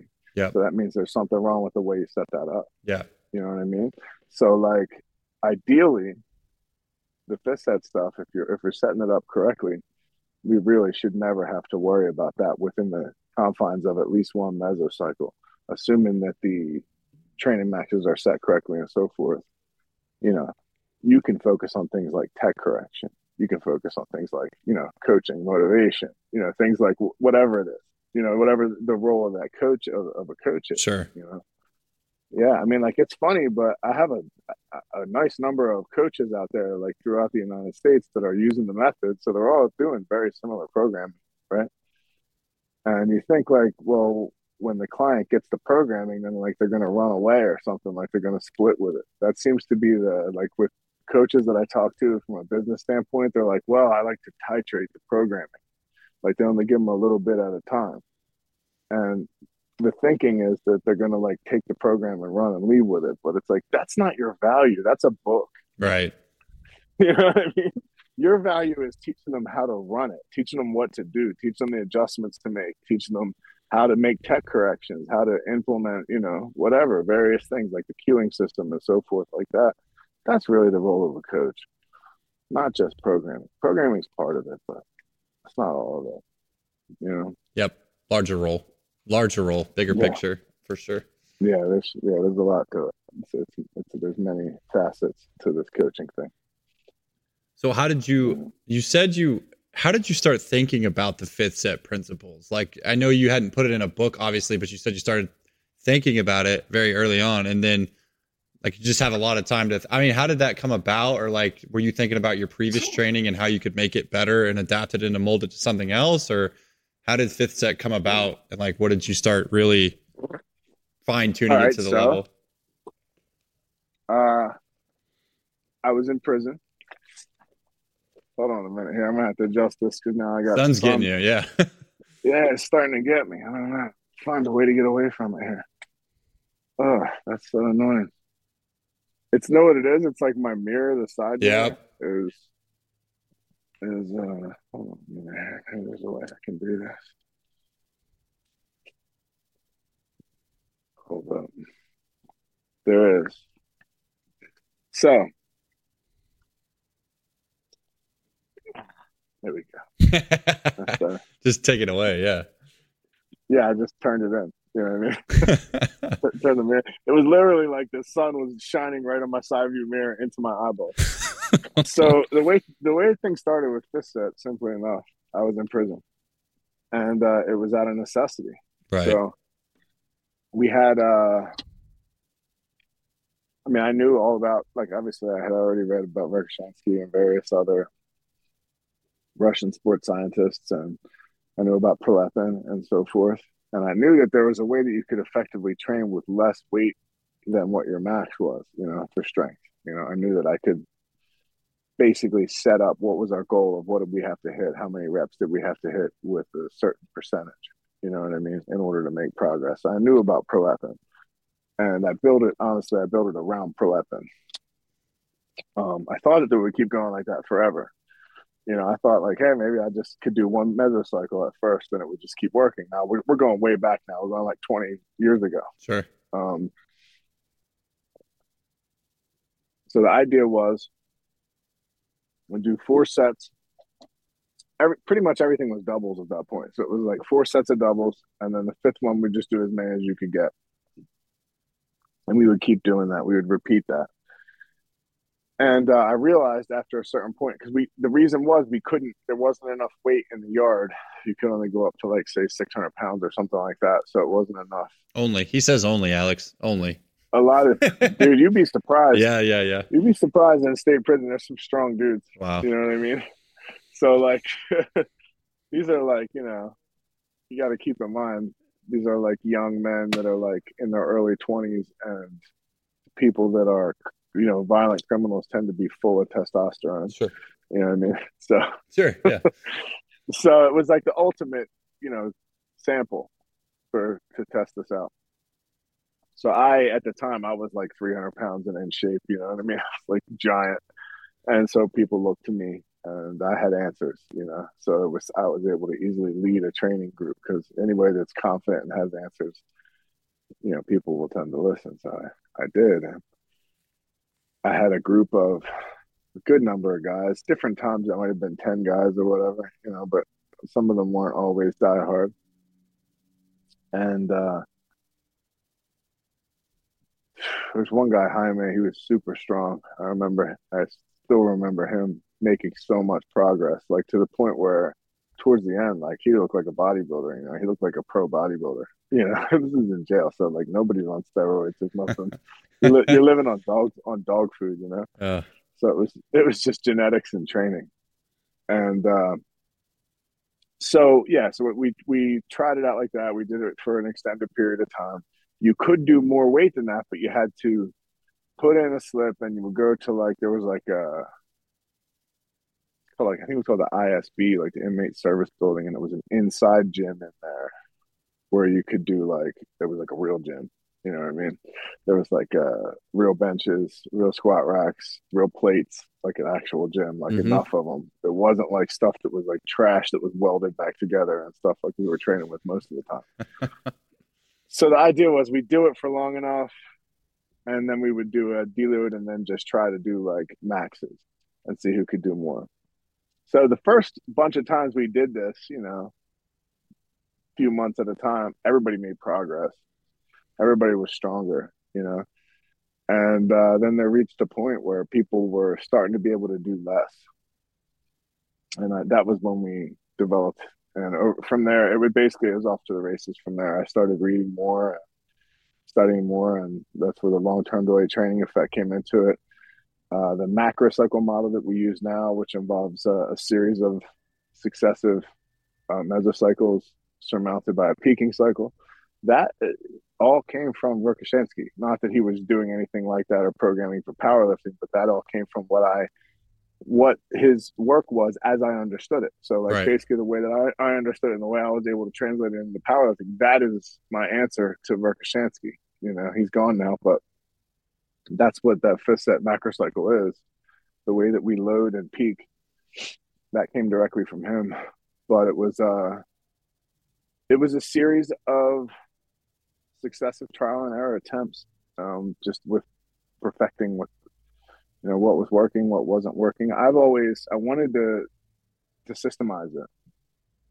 I've always had like a relationship with mathematics, and I love the idea of if this, then this, if this, then this, if this, then this, if this, then this. And you'll notice if you're someone who's using the method, all those questions are answered. It's like, if this, then this, if this, then this, if this happens, do this, So, I mean, there's never a point where you're like lost, You may be you may have to make some fine tuning decisions, but you're never completely off course. No. Yep.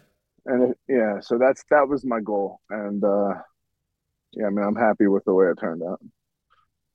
I'd say so. I'm happy with the way it turned out. So Man, I'm really glad to hear that you guys love it. You know, and you're doing so good with it. That makes me happy. yeah, You know? it's And, if you're a coach out there and you don't have this book and you're looking to help people and actually help people make progress, this should be one of the first ones you go after. I feel like it's definitely. Man, I'd love to have you guys out some weekend whenever you can swing it. You know, Alex, fly to Missouri and we'll drive to Pennsylvania. Fly to Missouri. Oh yeah, I forget you don't fly. So well, I don't fly, love. You I want don't me, love you want flying, me to fly but... to Springfield and then we're gonna road trip it to Western PA? Yeah, only if you're willing to drive the birds too, so we can knock out absolutely 2 birds with one stone. No pun intended there. Yeah. But where is Bird? Allentown. He's in PA. Is he really? Yeah. Mm-hmm. Oh, I didn't realize that. Okay. Yeah, Allentown's not that far. Sounds like a great summer trip. And then we could even go visit Depp if we wanted to. It's a few hours from me, honestly, but I mean, it's I mean, I know Allentown well. You know, I'm from Philly, so it's like an hour from Philly, if that. Okay. Yeah, man, I don't know. I would say that book was as influential on coaching for me as anything else I've read. Because like I still go back and use a lot of the same shit, whether it's the MSMs or like I don't necessarily use the 5th set protocol, but I stole that Prilipin idea and used the submaximal weight and those weight ranges and figured out ways to make it to where like I'm big on minimum effective dose. So whenever I enlisted people to do AMRAPs, they fucking hurt themselves usually. So I just went, all right, well, I'm going to take the AMRAP out and give you guys the minimum amount that I was able to get effectiveness out of and just kind of give them that. You can honestly cap AMRAPs at 5 no matter what, and it still works great. That's what I do for anyone that has limited recoverability, or if someone's in a calorie deficit, like if someone dieting or change weight classes, what have you, we always cap those AMRAPs because that's where things can go haywire, especially when you're working with people that are lower in training age. They don't have a lot of experience. They don't know what they're doing. When they start to fail, they fail wildly and quickly. You know what I mean? Quickly, when I got jiu-jitsu athletes I use it with, and they're fucking crazy, right? They just want to go ham because that's all they know how to do is go ham. And they're like, yeah, I got to rep 17. And I'm like, Jesus Christ, you probably could have stopped at 10. Yeah, I want to see a video of that because the last 5 were like garbage. You know what I mean? That's why you have to communicate to these people, especially people like that, especially people that are hard asses. AMGRAP. Yeah. As many good reps as possible. Yeah, that's good. That explanation of it. As soon as something deviates, as soon as bar path deviates, as soon as you lose your shoulders in a squat, as soon as you start to lose a shoulder in bench and you have to reset, cut it. It's done. That's it. That's enough because you trained it to technique failure. Yep. Right. Technical failure. That's what we look for. Not absolute failure. Like this isn't, we're not Dorian Yates. You don't have to have somebody like, yeah, exactly. You don't have to have somebody like forcing you through to finish the rep. Like, no, man, if you can't complete the rep correctly, that's it. It's done. You're done. Rack it. And that's good. If it's less than you could, you could do more, good. Do more next time. You'll be able to PR. There you go. You know what I mean? No big deal. Well, yeah, that's the other thing too, right? If you could do more, that means there'll be more there when you're peaked too. So we'll just go ahead and leave it for then. Yes, that's what I always say. Yeah, well, I'd always rather leave something in the tank. The adaptation part you're talking about too, like if in 9 days, there hasn't been an adaptation, what's always funny is like you'll see someone do a bench AMRAP and they'll get like, 5 with whatever weight, and then you add the 5 pounds to it, and they usually end up doing probably a more like 1 to 2 more reps usually actually within that bench set that they do on the AMRAP. So it's like, oh well, so you did have it, you just needed, it's just a skill set for you at this point. Anyway, so yeah, it's kind of cool to see. Uh-oh. Did you lose him? Hold on, let me plug in my computer before you lose me. Oh no. We're losing everyone. Is he back? Hey guys, I don't know what happened here. Uh-oh. Well, I see a lovely... There he is. Okay, good. Technology is great until it's not. Yeah, no, that's right. I don't know what happened there, guys. You know what happened? I think somebody tried to call and I didn't have it on. Oopsies. Yeah, I didn't have it on Do Not Disturb, so that's my bad. Sorry about that. Man. You're good. Yeah. Where were we? I don't even remember. Just talking about the training effects and how effective the AMRAPs can be when you understand that technique failure is the failure you're looking for, not absolute failure. Yes. And as far as the adaptations that you're looking for, like you were saying, what's the minimum that you can do? Like you don't even really need to do the AMRAP. That's the Right. truth. Yeah. Is that Agreed. you'll meet prolepin before you get into that range. It's beyond the prescribed reps in most cases. Now there is one aspect of it that's hugely beneficial to the AMRAP, and that is the hypertrophic adaptations. So like hypertrophy, it seems like, right, it looks like now what's bearing out in the literature is that the most important thing, the most important consideration is proximity to failure. Yeah. Right. And that could be like, so to get that hypertrophic adaptation, you could be anywhere from like 6 reps to 30 reps, right? As long as you're within a couple reps of failure. Right. Right. So regardless, so that's like a sliding scale, and obviously it would be more specific to strength, right? Which would be that myofibrillar hypertrophy, the stuff we really want, as strength coaches, right? If you're closer to the 6 side than the 30. So bottom line, if they're anywhere near failing at 6 reps, cut it there, 5, 6, something like that. Yep. That's usually where it hits. Yep. Yeah, that's usually if your percentages are set up correctly. Like, there's not many people that are going to be smoking way beyond 6 reps of 80% after doing all that work. Right. So yeah, you watch someone hit a 15, and you're like, okay, I think we need to take a look at what your actual top set is here, my guy. Yeah, especially depending on the protocol, but especially with that 80% protocol, if you got people getting 10 plus, like, it might be time to reassess the training max. Absolutely. Yeah. So.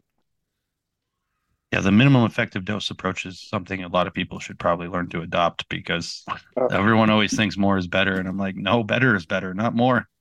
Minimum effective dose with everything, not just in training. No, for sure. I mean, like, what is the minimum effect? Honestly, like, my training's a little different nowadays. Like, I do, I still squat heavy. I still press heavy, but like I also do hypertrophy work separately. I do 2 sessions that are really just hypertrophy, and they're sets to failure, and I don't go like beyond failure, but it's just very intense. And really, I'm at like where I do like 1 set for a few different exercises for like 2 different types of rowing, where I'll do like 1 set to failure, which, I mean, heavy, heavy, like I'm like around 5 plates on hammer strength machines and stuff for that, and also like pull-ups. I'll do pull-ups to failure. It's kind of like a Dorian approach, right? You're just getting all that density in 1 set. Yeah, I just don't go beyond where he was going, like beyond failure and having like forced reps and so forth. But I'd rather, that's the idea. It's like, well, could I do another set to failure? Yeah, of course. And would it give me more adaptation? I think it would. But it's like you got to weigh that out. Like, what is it? Is it worth it for what that's going to interfere with my ability to recover from squatting, which I love to do? Right. You know what I mean? Is that going to interfere with my ability to recover from these other things? I'm getting older too. You know what I mean? Like, I want to be able to live my life and not be constantly crippled and crawling around. You know what I mean? It's not like when I was in my 20s or even in my 30s. You know what I mean? I like being able to be strong, but like, what do I got to do to be strong? What do I got to do to be jacked? Like, I wanted that minimum effective dose, because I got to save the rest for, like, I have a daughter, I got a wife, I have a life to live. Longevity is kind of important now, right? Yeah, it's important. It's important, yep. To be able to function and live life and have that be not a miserable experience. Trying to make you more resilient and live longer. That's what I tell people. Man, that is one thing I see in the powerlifting culture that drives me absolutely nuts, is that they think they have to be hurt and that it has to be painful and all these things. And I'm like, I'm at the meet and people are like, oh, this hurts and this. And I'm like, guys, we're supposed to feel fucking good today. Like, it's supposed to be fun. We're supposed to be performing well. Like, maybe a little sore the next day, but like at the meet, you should be in tip top shape. Yeah, that's the best you're gonna feel. Yeah, ideally. You know what I mean? It should be. Yeah, it should be. Yeah, you shouldn't be banged up at the meet. If you banged up going into the meet, you messed up, man.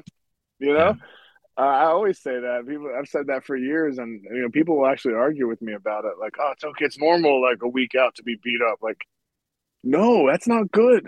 That's not good. Like, we do 6 days out. We do the speed session. It should be flying. You should be like chomping at the bit at that point, ready to go in. Now the microcycle prior to that, the 80%, you're doing like 3 lifts at 80%, and you probably feel like you're going to die the whole time, because that's that transmutation. That's the end of that transmutation where it's actually becoming like you're like, oh, especially if for people that run the sequence system with the bands, the way that goes with the MSM with the bands, oh, that is just, I mean, it's just it's brutality. You know what Yeah. I mean? But when you get done it, you feel so much like you feel like a new person by that by the end of that last 6 days. Me going into the meet, I'm like, you should feel like a young lion at that point. Oh, Like there's no, dude, I get so fucking antsy because like I've stretched my yeah, microcycles into 12 days. So I'll take 2 days in yeah, between every lift. And yeah, dude, by the time that I get there, holy fucking shit. People are like, what's wrong with you? I'm like, I'm so fucking ready to pick up something heavy right now. Like yeah. it drives me fucking up a wall. Man, that's great to hear. That's why I do this, dude. I'd love to hear about people being able to go and give a good performance and like be happy with the work they put into it and have it see it come together. Because there's nothing worse than investing in something in a sport like powerlifting where you train for 6 months and you get literally 2 minutes on the platform total. That's the whole meet added up. It's about 2 minutes, assuming you're not messing around when you get on the platform. Like there's no other sport like that. There's nothing else that like maybe Olympic weightlifting. But there's nothing else really aside from those two things that you're going to train that long. How many hours? You know what I mean? It's insane. Think about how many hours, right? Over the course of 6 months, how much effort you're putting into it. And it's all for that 2 minute stretch, 3 minute stretch of being on the platform. And if you blow it, it's just devastating. You know what I mean? But if you can actually put it together and make it, you're like, and have a good performance. Oh, I went 9 for 9. Like I love hearing that. That's what I want to hear. I went 9 for 9. I still haven't done that yet, but it's on the to-do I don't list. even, I don't even care what the total is. Still 8 for 9, 9 for 9, stuff like it depends on how aggressive you're being with the attempts. But 9 for 9 should be doable if you're doing the protocol. And for me, I'm like, it might not be all PRs or what have you, but as you learn to get closer and closer to that 9 for 9, that's the best total you could get that day because that means you didn't miss anything. You know what I Yep. mean? I was about 2.5 kilos over on all my thirds this last round. So like I It went happens. YOLO and I would get stuck in the middle grinding out each set and every one. Like I was grinding out the bench so long, I literally had to shake my head and tell him to take it. I'm like, yeah, it's not going anywhere. Like I'm just You stuck. won't see. You won't do that again, too. No. That's the thing with personal experience. You get to know yourself. You're like, you know what? Next time next Well, and time you're this going to time I take did that it with a cut, five which pounds also less. fucked me, I think, a little bit, and I didn't Yeah, realize. So yeah. I'm It's another. managing those That's another waters. variable. That's another variable, man. You really got to stay high. It's hard because you can make weight and then afterwards get back up to the weight you were before you did the cut. But then that next day, if you aren't always feeding, always snacking, always sipping, that's what I always say. Like if you're not doing that the whole day of the meet, you can't make your electrolyte balance is messed up from doing the cut. So you can't maintain the weight. You end up being a little off and Well, yeah, my not to recovery that mention, morning was only 80%. So like when I was cutting, I yeah, fucking had to take carbs out and I went down from like 90% recovery to 60 from just sleeping. I was like, man, my body is so yeah, pissed at me right now. And yeah, so, yeah. but I still PR'd I, everything. So I can imagine. Well, that's good, right? You still PR'd everything. Plus, you're saying you're missing third. So imagine if yeah, you had been slightly more conservative on the thirds, you would have PR'd even more. You know what I yeah. mean? That's the way. That's what I want to see is people that are like, okay, it's not what it could be, but it's the best that it can be. Yeah. It's not, Mhm. it's not what it might be, but it's the best that it can be right now. You know, so like that's the thing. If you're missing a third, I mean, assuming it's not 5 pounds above the second, which it shouldn't be, you know what I mean? You lost some pounds off the total. So from a strategic standpoint, getting the largest total is about getting going 9 for 9. You know, that's that's me looking at it as a game day coach. But Right. obviously, if you have each individual person, there's no wrong reason to compete, and there's no wrong goal for a meet. So if the No, idea is you I'm want to just that really, idiot that like I don't want to know what if I didn't like what if I get it. I'm like, well, what could I have done? At least I know like when I go out on my shield, I'm like, well, I couldn't have done that. So yeah, believe me, and you do carry those with you. You know what I mean? You do carry those with you.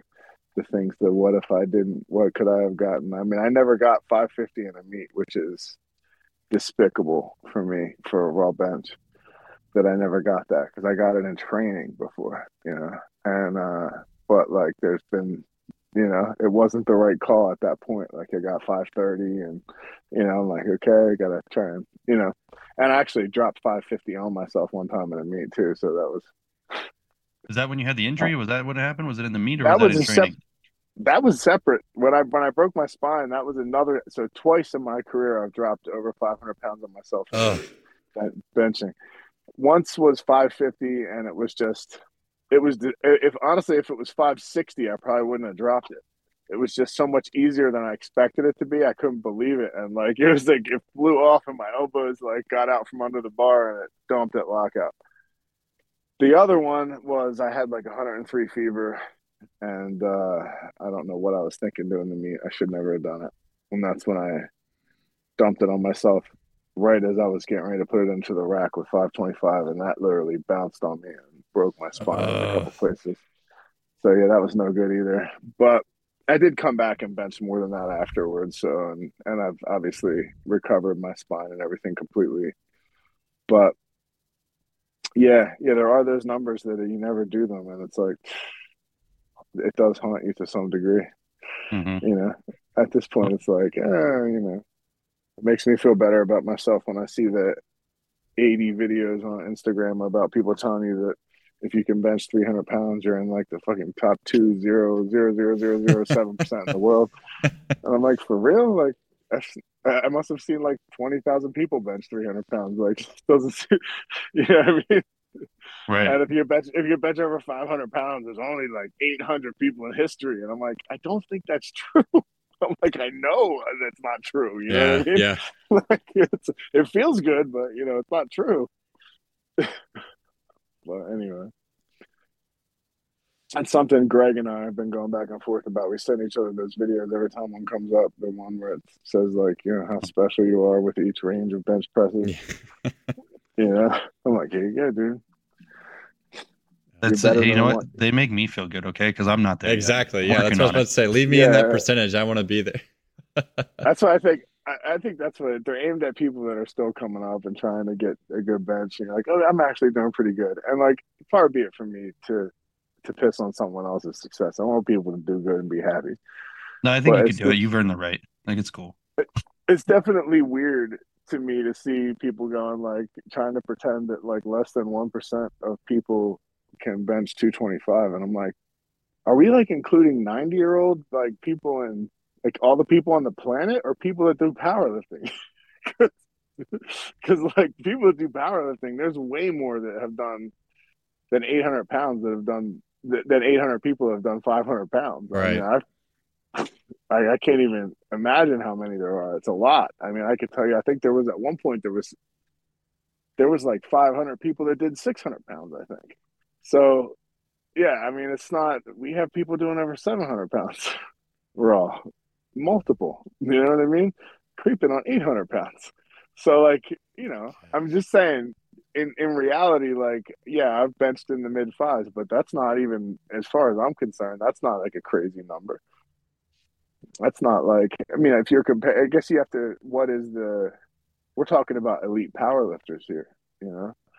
So if you're talking about, again, if we're including everyone in the world, like my grandmom is included in the total, then yeah, percentage wise, everybody in the gym is kicking butt. But yeah, those things are funny to me. I don't Yeah. know. It's like a running, and I've seen like at least 6 of the same video where they'll have some guy and he's like He pointing just at the points things at that it. come Yeah. up. Yep. He's Yep. like, yeah, I saw one. I'm not even kidding you at all. There's a dude, and you know how they have those microphones, like the square box ones, and people hold them and talk into them. This dude had it on the end of a spatula, and he's like talking into it on the end of it. I'm like, is that a spatula? What is happening? Social media is a weird space. It's weird. It's getting weirder and weirder. Yeah, it is. What That's are you no gonna shit. What are you gonna do? What are you Nothing. gonna do? I'm gonna Just hide in make my fun of it, gym. hopefully. Hide in my gym and keep I lifting weights. That's what I'm gonna keep doing. I Yeah, use it right. less and less, dude. I'm like obligated to go on social media now. It's not like before. I used to be on constantly. I'm like, it's like poison, you know. Hmm. Yeah, it's no joke. It's definitely well, it's an echo chamber, and hopefully you pick the good things to echo from, but most people don't because they get sucked into the negativity. They do, they do. You're right. Well, I mean, that's what upregulate. That's what the algorithm does. It pulls you into negative disputes, things that Sure. are pointless, contentious, things that are going to cause conflict and interaction, Yeah. Yeah. Alex, do you have anything else you'd like to ask our wonderful guest? I don't. That was awesome. I appreciate you coming on, man, and making time for us. It was great. Man, yeah, I'm sorry I wasn't more prepared, but yeah, it was great to talk to you. That I'll take the blame on that one. I Just blame fucked up Alex. and could have definitely given you a better heads up. So Yep, it's all him. It's all good, man. I will Thanks, take the guys. fall on that one. We'll have you back again for sure. Hopefully you'll have another Anybody- kid, or maybe we'll have done the cert by then.